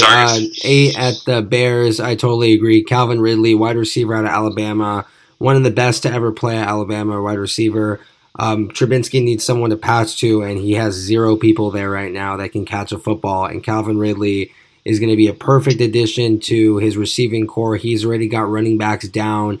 Jordan Howard, Tariq Cohen, they both are perfect 1-2 punch in the backfield. They need to just give Trubisky some help. So I think Calvin Ridley is the clear answer for number 8 Bears. What do you think, Corbin, for number 8 at the Bears? So for number 8, I got the Bears taking an offensive tackle, Connor Williams from the Texas Longhorns. They got a lot of help. I think Calvin Ridley at number 8 is a little bit of a stretch. He had a good first year in Alabama, and then he kind of tapered off a little bit. He's just a little too undersized for me to go that high. I think Connor Williams, you get that offensive tackle in place to protect the quarterback that you invested so heavily in with trading up 1 pick to get him last year. Also create more running room for Jordan Howard and Tariq Cohen. I just think it's a pretty good match for the Bears for sure. So regardless, the 3 of us agree the Bears need offensive help, and they have good pieces there with Howard and Trubisky, but not much besides that. So Calvin Ridley or offensive line help, whatever they do, I'd be shocked to see them take defense here at 8. So for number 9, I could see them maybe go corner. If they maybe some cornerback help, but it's just they really need to find a playmaker that's going to be able to help Trubisky now, and they can always go corner later on for me. Right. So for Christian, you can start off with number 9 to the 49ers. I have Cortland Sutton out of a Southern Methodist. Wow. He, Corbin, who also took a stretch player at Connor Williams, is commenting now. But the Ravens need to also need wide receiver help. They also need to promote my friend Tim White off the practice squad, who was a fan favorite in preseason last year for the Ravens. They need to give him a shot. We're talking 49ers. My bad. Oh, I'm sorry. No, it's all good. 49ers, we just had Calvin Ridley to the Bears. Who's number 9 for the 49ers? Yeah, sorry, 49ers. I had it written down differently. I also still have Cortland Sutherland. Jimmy Garoppolo is going to need some help throwing the ball to. Marquise Goodwin. Marquise Goodwin. Yeah, he's okay. He was okay, but he was their shine. I would say their best receiver on that team, and they need help on that offense. And that's the only clear choice for me, because they have offensive line pretty set up. Carlos Hyde is a pretty good running back in my opinion. Tight end and wide receiver is how they'd go forward and improving that offense in my opinion. For them, Carlos Hyde can leave in free agency, so I debated going running back here. Nobody was good enough to go for at 9 unless somehow they got lucky with Saquon Barkley falling. For me, they need a little bit more offensive line help. They need some guard help for sure, and it couldn't help to get a better offensive line for Garoppolo and maybe for Hyde or whoever's going to be behind there this next year. So I got Quentin Nelson going here. He's a little bit later than you guys had him, but this is my first offensive lineman getting taken at number 9. Just too much quarterbacks needed and other help before here. So offensive guard at a Notre Dame, who is clearly the best offensive lineman and the first one taken from all 3 of us. Corbin, who do you have for number 9 of the 49ers? So this is going to surprise you guys a little bit, but I actually have them going defense. I have them going with a cornerback, Denzel Ward out of Ohio State. Okay. Depending on what you look at, it's either Denzel Ward or Josh Jackson from Iowa as the top corner in the draft. I think to take a wide receiver here, for me personally, I think it's still a little bit of a reach, and I think this wide receiver class, the top of the class, isn't any amazing prospects, but you can go down to the middle rounds, 3rd, 4th round, maybe even 2nd round, and get quality wide receivers. So I think they address that later on. They definitely need to. But yeah, my pick's Denzel Ward. Help out the defense and improve that side of the ball where they were one of the worst teams in the league last year. So Christian, number 10 of the Raiders. I have Raekwon Smith out of Georgia. He was the Dick Butkus Award winner, and he just screams sideline to sideline linebacker, and he screams someone who is a Raiders defensive player. He's a madman. He just is a perfect fit for them, and I think they need to go defense. Their offense was a little bit of a misstep last year, and very was not impressed with them. But Raekwon Smith, I just envision him in a Raiders jersey. So that's my pick at number 10. What about you, Perry? Funny enough, I thought the same thing. I actually had him at the Raiders. Then after looking at it some more, I saw they really, really needed D-tackle help, and that linebacker is already decent there, and they can address that later. So for me, I have Daron Payne, defensive tackle out of Alabama, going to the Raiders. He's massive. He's extremely quick for his size, and I think he's worthy of the Raiders here at number 10. He's the best D-tackle in my opinion. I have Daron Payne going there from Alabama. He was the one who caught that touchdown. I believe so. That was him. Yeah, I believe so. But yeah, let's move on to Corbin, number 10, Raiders. So I'm with Christian on this. I got Roquan Smith. Christian already pretty much explained everything about him. Raiders need a lot of help on defense. I know they didn't get an interception until I think it was week 11 last year. And Roquan Smith won't be the one making interceptions. He might get some pressure on the quarterback, but they need help everywhere on defense. So, yeah, Roquan Smith, perfect fit for them. Let's move to number 11, Miami Dolphins. Christian, who's their pick? Number 11, sorry, I got switched up here. Number 11, I have him going Orlando Brown out of Oklahoma.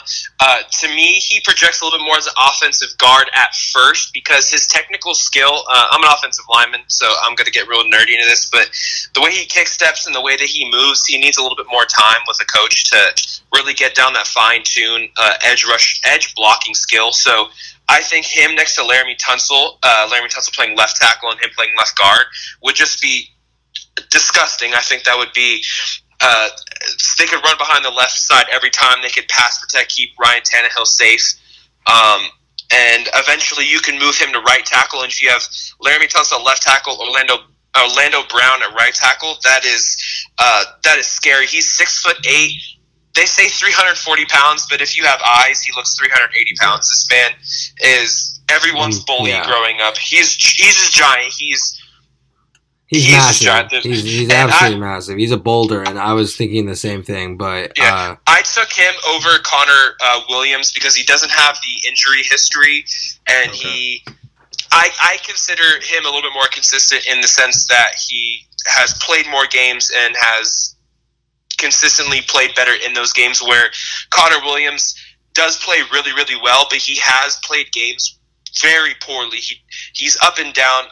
As also with the fact that he gets injured, so he's inconsistent and he also gets injured.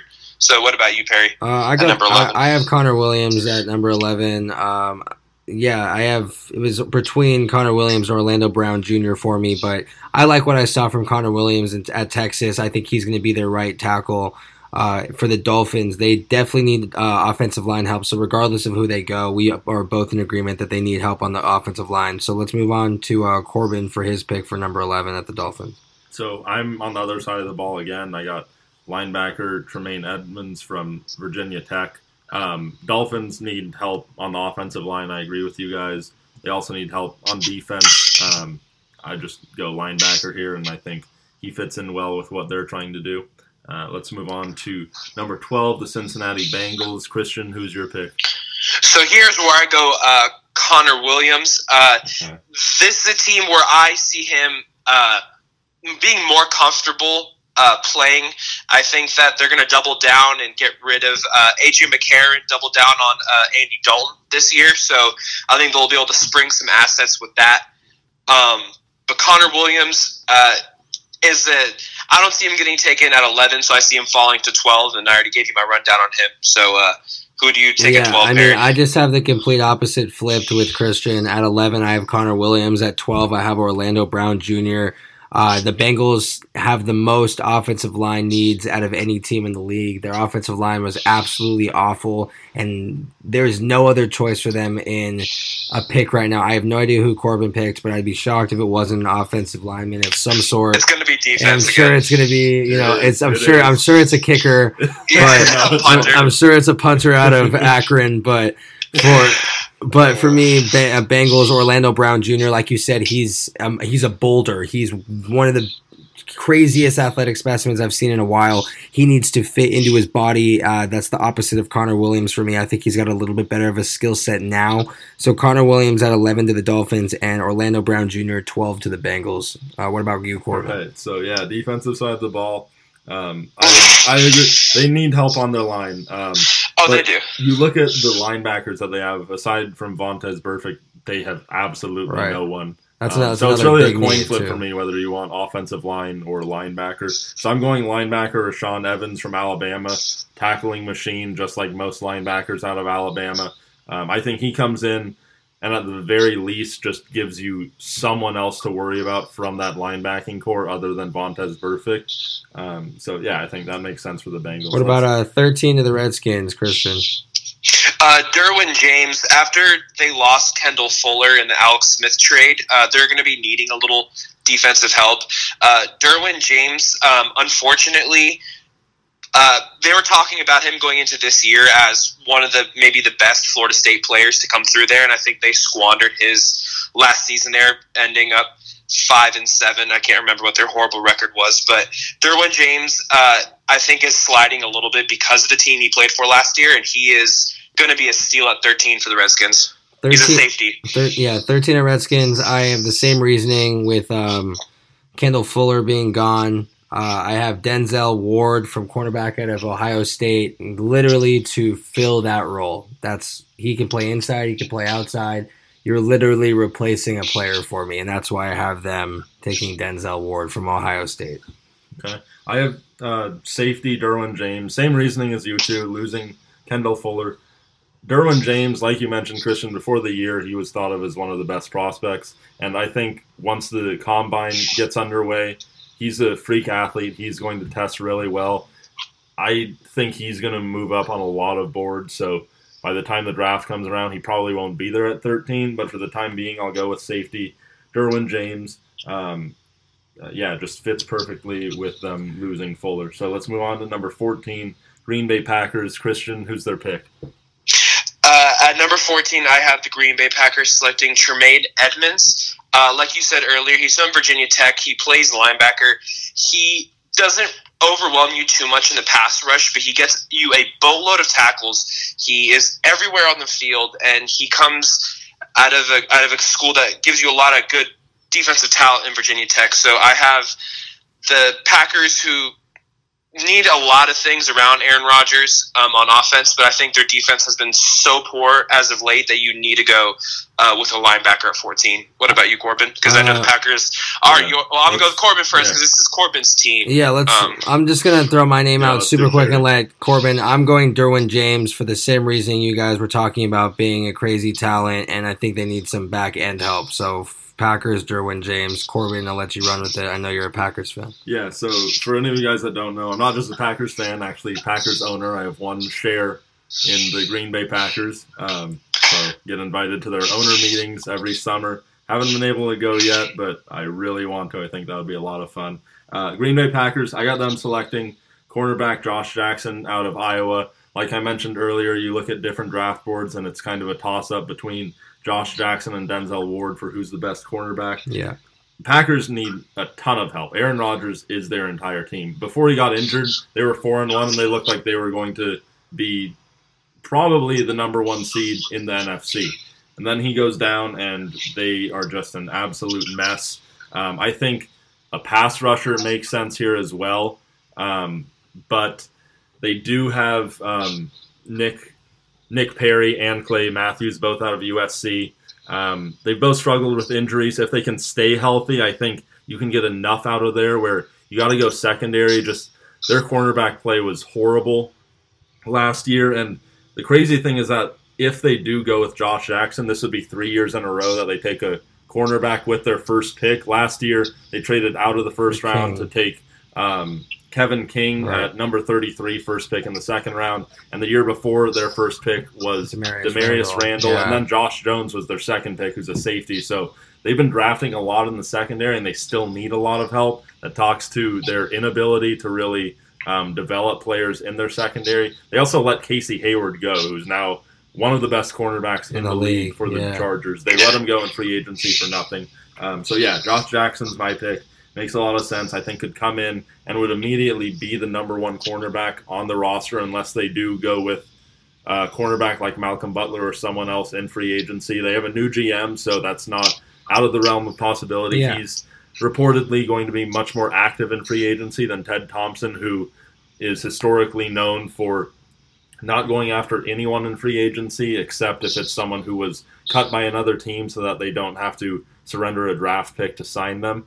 Josh Jackson's the pick. Let's move to number 15, Arizona Cardinals. Christian, who's your pick for them? So this is where I feel like Baker Mayfield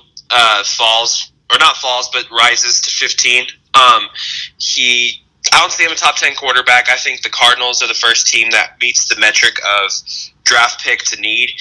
Carson Palmer being gone, they have a 100% need at quarterback. Baker Mayfield, all the upsides you guys said earlier, he's a competitor, throws the ball down the field, has a little bit of off-the-field problems, doesn't personally scare me, but that with his height, I think knocks him out of the top 10, and I think it's a perfect match for the Cardinals at 15. I see what you're talking about. They need a lot of offensive line help, a ton. They're right behind the Bengals for the team, in my opinion, that need the most offensive line help. Seahawks. I have them. Seahawks as well. You're right. They have. I have the Cardinals taking Mike McGlinchey, offensive tackle out of Notre Dame. Just another part of that Notre Dame line that was so amazing last year with Quentin Nelson, and of course with him as well, Mike McGlinchey. He's their tackle, Nelson being their guard. So I think McGlinchey's is the most talented lineman after Nelson, Williams, and Brown, and they need a ton of offensive line help. So I have McGlinchey going there at 15. Yeah, I got Baker Mayfield going number 15 to the Cardinals. He is a really good fit for them at number 15. Last year, I was thinking they were going to try to get Patrick Mahomes, which would have made sense with Bruce Arians. That's what I thought vertical too. offense. Yeah. Now Arians isn't there anymore. They got a new head coach in. Palmer's retired. Quarterback, when you don't have a quarterback, that is the player that you need to get in the draft because your whole team revolves around him. You don't go anywhere without a quarterback. And it's hard to find a quarterback that can win you games the way you want. Baker Mayfield agency. is someone who, even though he is a little bit undersized, he has an incredible amount of talent. You see it with every game. I think he's going to be a really good player in the NFL with whichever team gives him a chance, and in this scenario, it's the Cardinals. So number 16, Baltimore Ravens. Christian, who's their pick? I had them going with a linebacker out of Boston College, Harold Landry. Okay. When I watched him on film, he seems like the type of psycho that I want on my defense. Nice. It's a little bit of a rise. I see him in most mock drafts being towards like the bottom 32 to 25 being picked. I don't even have him in my first round. Yeah, I like him because of his psychoticness. I think that he can really change a defense, and he's a little bit... I have a couple linebackers. I have another linebacker coming up that I think is severely being underevaluated in this draft, and I think he's one of them. The Ravens have a boatload of things they need to get fixed. I think they're actually closer to a rebuild stage than an ascension type stage, so I have them going linebacker at this pick. What about you, Perry? For me, they need a ton of receiver help, and it's just clear for me. It has to be Cortland Sutton out of SMU. He's still on the board for me. He is the second best receiver for me behind Calvin Ridley. I think you both can probably agree. Cortland Sutton, SMU is going to go to the Ravens at 16. Yeah, so number 16, I went wide receiver also. Calvin Ridley's still available in my mock draft, so I have the Ravens going with him. They need a lot of help at wide receiver. Ridley's someone who is a very explosive athlete and can really help Joe Flacco. Calvin Ridley. Let's go to number 17, Los Angeles Chargers. Still kind of weird to say Los Angeles Chargers. Yeah, it's nice to say that. Christian, who's your pick? I have them taking Mike McGlinchey here. I think the Chargers McGlinchey? McGlinchey, okay, Jesus Christ, it's going to be a long day. No, it's a hard last name. It took me a second to master that one. I feel like they're the more put together version of the Ravens. You have more production out of Phillip Rivers than you are getting out of Joe Flacco. I almost forgot his name. That's horrible. But they need offensive lineman help. That has been a position that they've spent money and done very horribly at since I've been a kid. So I think like you said, he's an offensive lineman that kind of ranks number 3rd, but his upside is that he is a very good pass blocker, and this is a pass blocking league. So I think that he has tremendous upside. It's going to be a really good fit for him at 17 to the Chargers. Yeah. What about you, Perry? I like that, but for me, it's a coin flip between how much help they need on their offensive line and between their linebacking core, which is awful in its own. So Roquan Smith here, I see him being the answer for them on linebacker to add with Ingram, and he's going to be really good there. Roquan Smith, I know I agreed with you guys. It seems like a really good pick for the Raiders, and if I had to put him anywhere else, it'd probably be up there. But I have him sliding a little bit just because the Raiders need some desperate D-line help, and they take Daron Payne. But I have the next available person that needs a linebacker severely in my eyes at 17, Roquan Smith going to the Chargers. What about you, Corbin? Okay. I'm in agreement with Christian. I got them going after or taking Mike McGlinchey from Notre Dame, the offensive tackle. You look at their offensive line, aside from Forrest Lamp, who had a good, solid year, rookie year.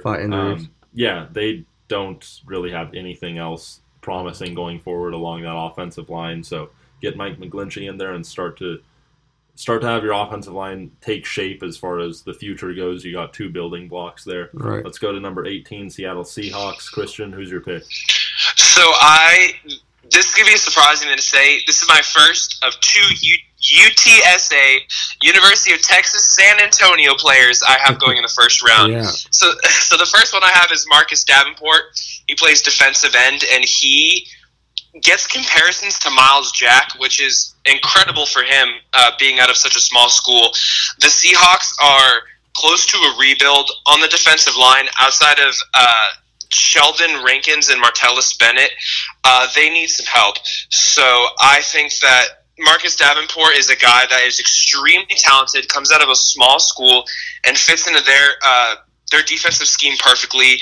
I think it's a slam dunk hit at number 18 with Marcus Davenport. What about you, Perry? They need some help for their offensive line big time. Oh, yes. And a fun fact for people, the Seahawks have been the team that has spent the least on offensive line in the past 5 seasons.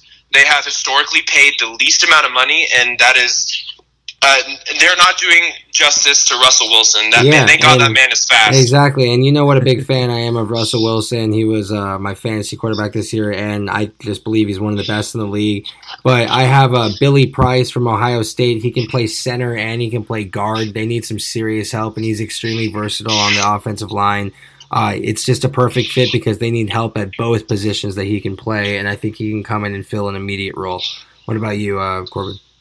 Yeah, I have the Seahawks going with the running back, Darius Geis out of LSU. Wow. I thought about maybe Orlando Brown and then just putting him in at offensive guard, especially after they added Dwayne Brown at their tackle position. But he's getting old, though. Yeah, true. But I just think, like you were saying earlier, Christian, with running backs, you look at them, and once you add a good running back to your team, that can propel you all the way to the playoffs. I know the Seahawks are already a playoff caliber team. Russell Wilson needs some help. You look at that offense. Jimmy Graham's going to be a free agent. He could easily be gone this offseason. They haven't had a running back in there since Marshawn Lynch. They thought Eddie Lacy could maybe be the next Marshawn Lynch, but he was just out of shape and did not care to get into shape. Darius Geis is the pick for me, and I think that he can work very well in that backfield. Let's go to number 19, Dallas Cowboys. Christian, who's your pick? I think they take Vita Vea. I know Perry's going to disagree with me because he has a taco crush. I don't think Taco Charlatan is any kind of did well at all. I think they need defensive line help beyond other things, quarterback. But Vita Vea would be a slam dunk pick. I think he's a player also that is very, very raw, needs a little time to hone in, and he could be a better pick. If he had different coaches, maybe he'd be a top 10 pick, but he's so raw, and I see the Cowboys as a team that's not going to pass up a raw player like that they can develop and make it's the type of pick that Dallas Cowboys live for. They live for a player like this that they can put a little bit of work in and, get a top 10 pick at number 19. Yeah. So what about you, Perry? I don't disagree with you at all. I'm actually in complete agreement with you. I am a Taco Charlton fan. I'm not huge on him. I think he wasn't the answer last year. They brought him in to be one of the contributors on this defensive line. It wasn't him to make a big difference right away. It was part of their long-term plan, like with DeMarcus Lawrence and David Irving, all these guys that weren't high-profile guys. They were trying to make a extremely good, consistent unit all the way around on the defensive line instead of just having a star or two. So I agree with you. I have them taking Vita Vea also. I'm a Cowboys fan, if you guys didn't know. Just letting you know, he's the Pac-12 Defensive Player of the Year. And so, yeah, I see him going to the Cowboys, and I think that'd be a great pick. Yeah, I got the Cowboys going with a wide receiver, Christian Kirk out of Texas A&M. Christian Kirk is a ridiculous athlete, explosive, very fast. The Cowboys situation at receiver, they got Des Bryant, who could or could not be on the team next year. He has the fourth largest cap hit at, I believe, $13.2 million this upcoming year of any wide receiver. His performance does not show that he should be anywhere near that. I think if they do release him, even if they don't, Christian Kirk would just be a dynamic athlete for them to have something to help Dak Prescott, help him try to complete a few more passes. He really struggled without Zeke there. So yeah, good. Really struggled. Yeah. Let's so Christian, number 20 to the Lions. Who do you have? I have Daron Payne. You had Patricia coming in. He's a defensive guy. Daron Payne could be taken earlier than this. I saw the natural progression to him falling at 20, and that's a match made in heaven right there with his new coach. Yeah, I got Payne at 10 to the Raiders, as you guys know. For me, at 20, I have Darius Geis, running back at LSU. I don't think Abdullah or Theo Riddick are the answer there. I think they're serviceable backs, but they're not what they're looking for. And behind Stafford, they really need to try and find a home run hitter when it comes to a running back. So I think Darius Geis would be a great pick for them. Yeah, I understand your reasoning with the running back, Perry, because I don't think either one of them are the long-term answer either with Abdullah or Riddick. I'm going with Vita Vea. You guys both had him going to the Cowboys. You look at Matt Patricia coming in, defensive guy. You already got Ashawn Robinson on the defensive line. Haloti Ngata's on the team, but he's going to be 34 next year. Don't know if he's going to be back. I think you pair up Vea with Ashawn Robinson on the interior of your defensive line and just let them go to work in Matt Patricia's defense. Yeah, let's do these next two together. They're both Bills picks back-to-back, 21 and 22. I want to hear both your picks, Christian. Yes, I have Denzel Ward out of Ohio State. Also like Daron Payne, he might be a little bit low in my draft. This is also the first cornerback I have taken as well. I see this cornerback class being a little bit subpar in comparison to recent years, so That's why my first one comes at 21. But the Bills could upgrade at defense. They are a pretty well put together team now that we start getting to the lower picks. The lower picks, these teams are winning more games. I think Denzel Ward could really make that defense even scarier than it has been in the past. And then at 22, I have them going with the quarterback, Lamar Jackson. They've shown that they don't have 100% faith in Tyrod Taylor. And Lamar Jackson, if they see enough in Tyrod Taylor to keep him, I think Lamar Jackson can do what Tyrod Taylor does, but better. And I think that Lamar Jackson can learn from Tyrod Taylor's efficiency and pick and choose passes. And I think that would be a really good match with Lamar Jackson. I apologize. Josh Jackson's name is just underneath him, so it's getting me a little confused. Yeah. So Lamar Jackson moving pretty high on Christian's board. For me, 21-22 for the Bills. I have them going defense for both Maurice Hurst, defensive tackle from Michigan, and Marcus Davenport, someone that you just touched on, Christian, and edge rusher from UTSA, a smaller school, but good for him. Got Miles Jack comparisons as well. So Maurice Hurst, Marcus Davenport, going to really, really help that pass rush for the Bills next year. Yeah, so my two picks for the Bills, so at 21, I got them going with center Billy Price out of Ohio State. He won the award, I forgot what it's called in college football, for the best center. He had actually flipped over from, I believe it was offensive tackle the year before, or offensive guard, okay. And he had a really impressive year with Ohio State. The Bills need to fill their center position after Eric Wood had to retire because of neck injuries. They were kind of blindsided by that. He was 31 years old, thought they'd have him for a few more years, so rebuild with Billy Price in the draft. 22, I also have them taking defensive tackle Maurice Hurst, just like you, Perry, out of Michigan. They traded away Marcel Darius in what was kind of a questionable move. Definitely Jaguars are happy about that. He's been helping them. So now they got to find his replacement. So Maurice Hurst is a good pick for them at 22. 23 to the Los Angeles Rams. Christian, who do you have? At 23, I have Josh Jackson out of Iowa. He's a pretty solid baller cornerback. The Rams could use a little bit more defensive help.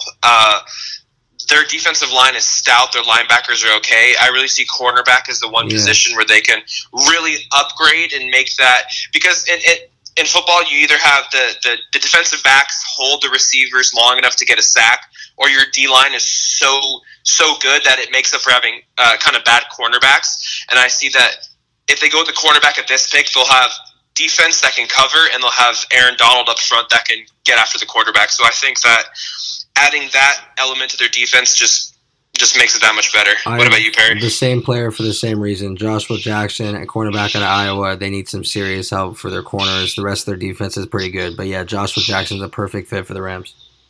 Yeah, number 23, I have Isaiah Oliver, another cornerback. He's from Colorado. The Rams, their secondary, they got a lot of people that might not be back next year. 3 of their 4 starters, their safety, Lamarcus Joyner, and then their top 2 corners, Tremaine Johnson and Nickel Roby-Smith. They are all free agents this offseason. Tremaine Johnson was franchise tagged last year. They could franchise tag one of them, but you can only franchise tag one player per year in the NFL. Tremaine Johnson kind of had a underwhelming year compared to how he played the last few years, so definitely need some help in the secondary. So Isaiah Oliver for my pick for the Rams. Let's move on to number 24, and at 24, the Carolina Panthers. Who's your pick, Christian? I have Ronnie Harrison, a strong safety out of Bama. He's not a cover person like Josh Norman, but their defense has been lacking since Josh Norman. Ronnie Harrison, I think, would work well with Luke Kuechly in the fact that they move very fast and they hit very hard.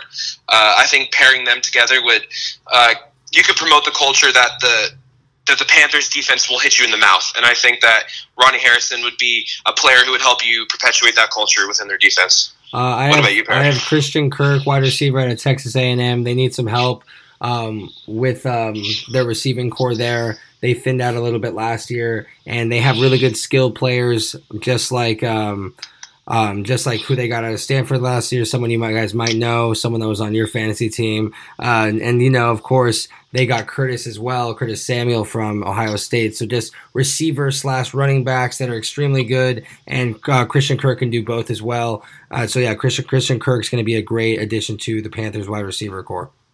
I have the Panthers selecting Orlando Brown out of Oklahoma. You guys both had him going a lot higher. Again, just massive player, massive frame.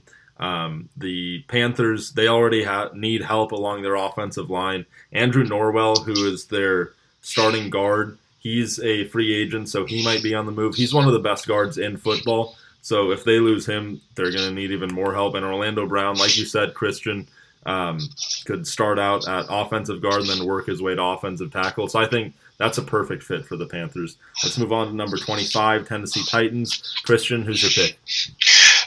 At 25, I have Andre Key out of LSU. I think that they have a little bit of a Arden Key. See, the names against me. So Arden Key, I think they have a pass rushing problem against the quarterback problem. They do. Arden Key has the Ed Ogeron stamp of approval. Ed Ogeron works with all of the defense. Even though he's the head coach, he's a defensive line specialist and an edge rushing specialist. So if he gets the Ed Ogeron stamp of approval, I think he's good enough to take in the first round. So at 25, Arden Key. I got what about you, Perry? Sam Hubbard, edge out of Ohio State. I like his presence and his speed on the edge. Just like you said, Titans need some help getting to the quarterback, so I think he's a good fit. Okay. And number 25, I got Marcus Davenport. You guys both mentioned him earlier, out of University of Texas San Antonio. It's pretty raw right now, but you look at the body that he has, He just has all the measurables you look for in someone that you want to get after the quarterback. So Titans are in need of a lot of help for pass rushers. So Marcus Davenport's a good fit for them at 25. Let's go to number 26, Atlanta Falcons. Christian, who's your pick? I have Maurice Hurst out of Michigan. I think you need to pair someone with, now I'm going to mess up his name, Trakaris McKinley. I think that... Yeah, you got that. Did I get it right? Oh, sweet. Yeah. Okay, so... You just say Tack McKinley if you want. Yeah, let's shorten it to Tack. One blonde red. But I think that pairing him next to McKinley would be an amazing idea. Maybe cornerback, but I don't see anybody at this late in the draft they could get. Even though Robert Alford from Southeastern is dear to my heart, I think they need to upgrade at cornerback coming pretty soon. But at 26, Maurice Hurst. What about you, Barry? Yeah, another former teammate of Christian's who plays for the Falcons. But for me, wasn't my direct teammate, but he had played in my school. Someone who played on school, someone that he knows. So I got Isaiah Wynn, offensive guard and offensive tackle. He can play both. Out of Georgia. Was one of the lead, if not their best linemen on that line last year, and really was a key part of them making a championship run, going to the championship, but of course not enough. But he was a big part, and I like him there for the Falcons who need some offensive line help. Yeah, I agree with you, Perry. I'm going with Isaiah Wynn. Christian, I think it makes sense to go after a defensive tackle for them. They are possibly losing Dontari Poe. He could leave after this year in free agency, but they need help along the offensive line. They were riddled with a lot of injuries this past year. Isaiah Wynn can come in. He's a homegrown kid from state of Georgia, right ready to be playing with the Falcons. Yeah. But he's also a perfect fit for them. He's a really good offensive lineman and the best one available for them. So they go with Isaiah Wynn. Let's go to number 27, New Orleans Saints. Christian, who's your pick? So I have a star by this one. It's Malik Jefferson, the linebacker at Texas. Now, this is a kid that I watched ever since 2015 when I was just a junior college kid trying to get an offer. He's someone that is a linebacker that is special to me. I have a little bit of bias because I think he plays so well that he is higher than 27. But at 27, the Saints are going to get a steal linebacker. They're pretty stacked on their defense. Middle linebacker is somewhere that they could improve drastically at. And Malik Jefferson is a vet. He started ever since he was a true freshman. He is a Charlie Strong guy. Worked very close to Charlie Strong and loves the kid. So I think Malik Jefferson is the right move. And I hate the Saints, and it actually pisses me off they would get such a good player. But it's a perfect fit, and I hope it happens for fit's sake. What about you, Barry? I really like the Saints team. I know I speak about them very highly on both ends. They're young, as with a good mix of veteran players as well. So they got a good mix there. But I see them taking Tremaine Edmonds, linebacker out of Virginia Tech, who I believe you both have already taken off your boards.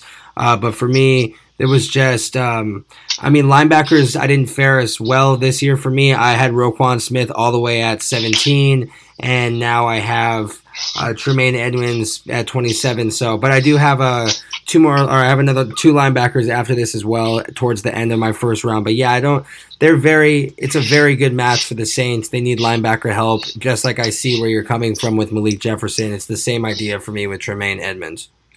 Yeah.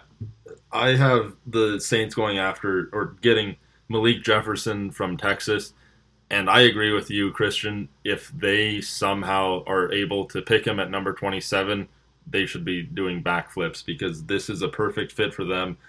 As the draft combine goes on, I think that Malik Jefferson is going to impress a lot of people, and I doubt that he's going to be there at 27, but this is my favorite pick in my entire mock draft. I think this is the best fit that you could possibly look for. I really like this pick. So Malik Jefferson, 27 to the Saints. Let's go to number 28, Pittsburgh Steelers. Christian, who's your pick? So I have Rashawn Evans out of Alabama. Unfortunately, Ryan Shazier suffered an injury that we don't know. Puts his future in kind of ambiguity, and we have no clue what is going to happen. So I think they go with a linebacker here. Also, a stat that I saw at 247 Sports, the Steelers have taken a linebacker in one of the first 4 rounds of the draft for the past 5 years. So with that stat, along with the need, I feel like they go linebacker here. Yeah, I have the complete agreement with you. I have the same player, Rashaan Evans. I think this might be my favorite pick of the draft. It's perfect for the Steelers. He's going to step in perfectly for Shazier, and he's going to play right away and contribute, and he's going to help this defense that has a new defensive coordinator and needs to create a new identity. What about you for your number 28, Corbin? I have the Steelers going safety here. Safety Ronnie Harrison out of Alabama.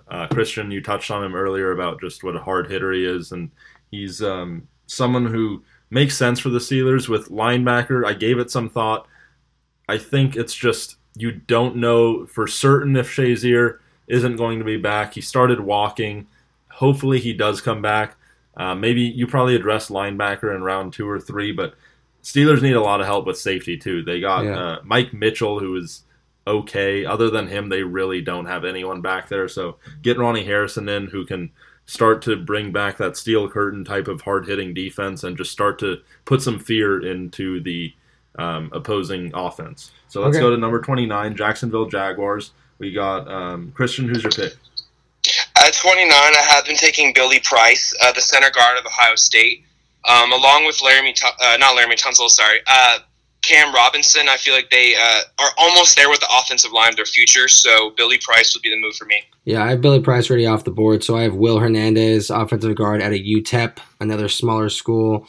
But yeah, Jaguars take advantage of him, who is a diamond in the rough. Yeah, I have the Jaguars getting quarterback Lamar Jackson from Louisville. Ooh. Yeah, I think he just adds another wrinkle to their offense. Not a great passer. I mean, he can get a lot better. He has a really strong arm, though.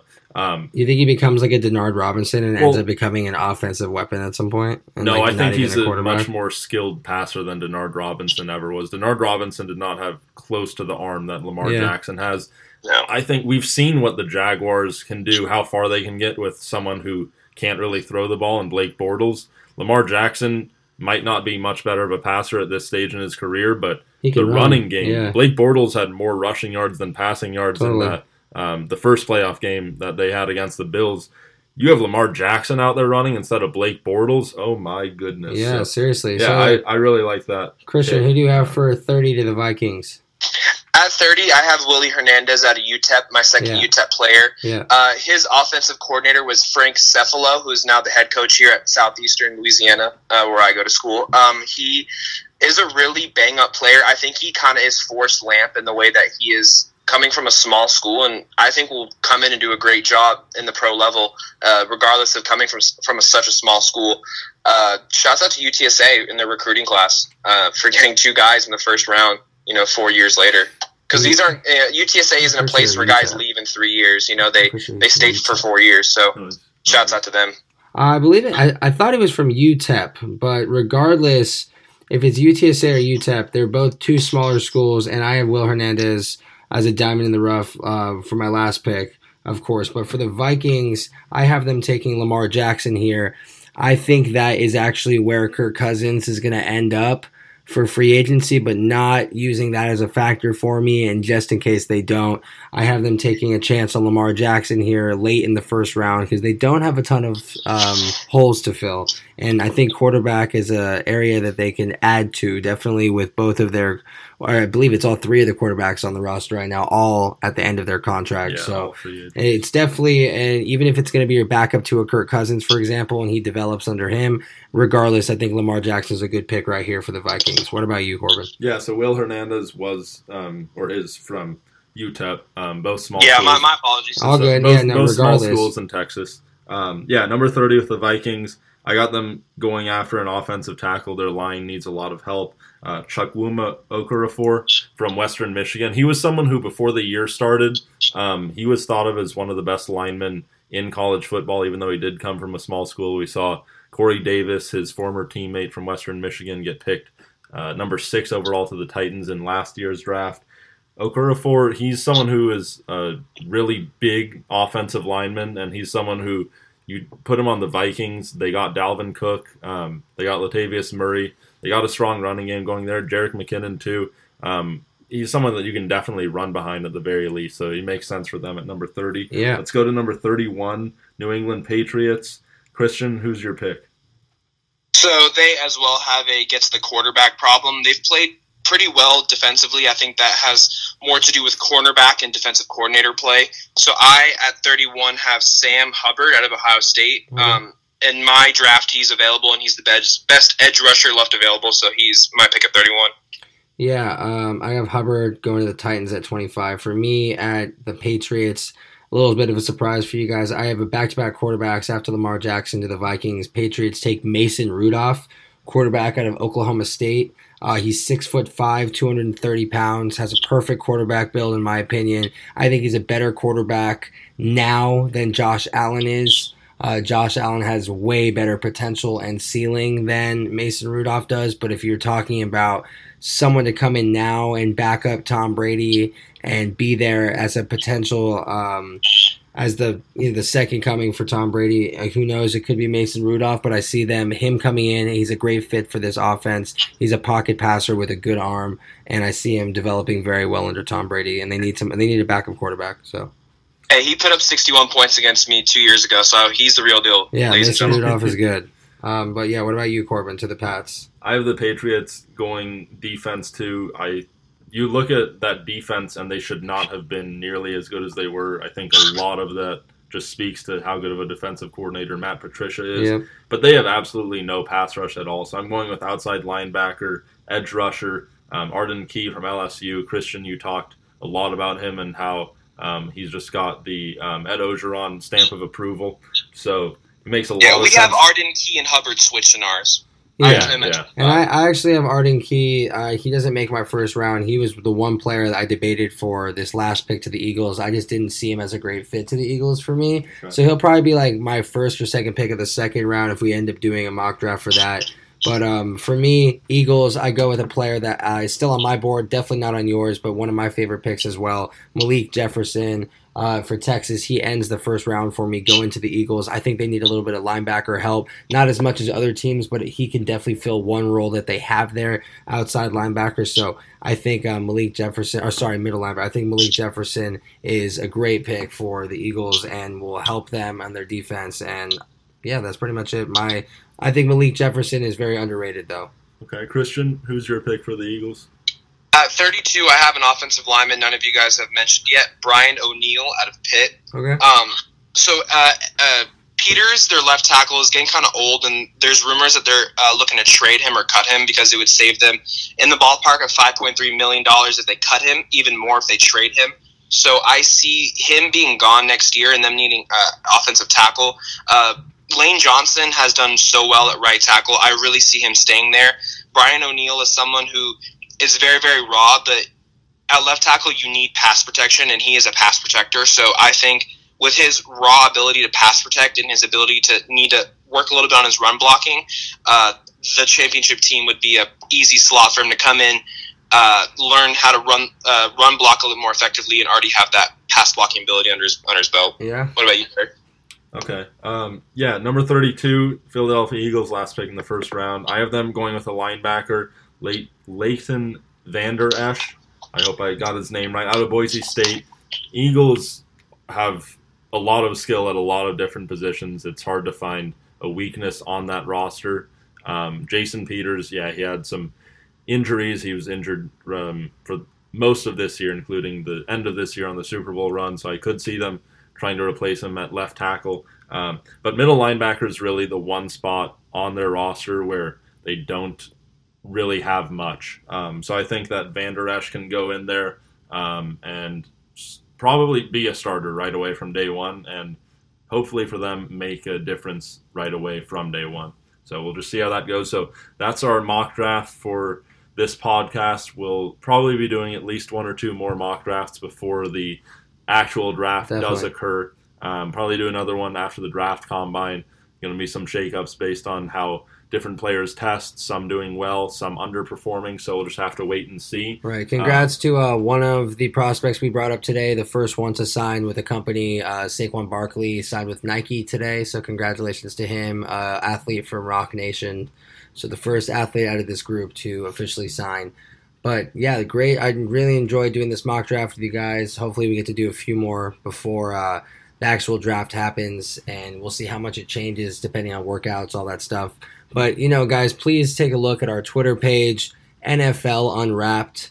If you haven't taken a look at our other podcasts, we also do one for the basketball NBA Unwrapped. So go take a look at that Twitter as well and go hear that podcast if you like basketball. But if you're here for football, really hope you guys enjoyed this one. We had a ton of fun with episode 2, working off the Super Bowl. I know last week's was so fun introducing you guys to this new podcast for us. And again, it's so great having Christian on, part of the Unwrap family.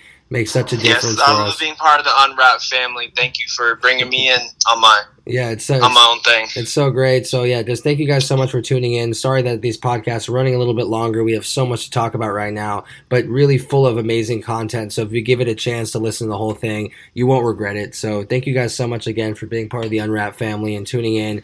As of this week, you guys can go check us out on iTunes. We are officially on there. If not, check us out on SoundCloud, both NFL Unwrapped. Go check out our other one, NBA Unwrapped as well. Thank you guys so much for tuning into episode 2. I'm Perry Aston, joined by, as always, my 2 co-hosts, Corbin Weinerman and Christian McGowan. Thank you guys so much for tuning in, and we really appreciate all your support. Yeah. Any last words from you guys? Yeah, just thank you guys so much for listening, and we hope you guys listen in again next week when we'll have another fun episode for you guys.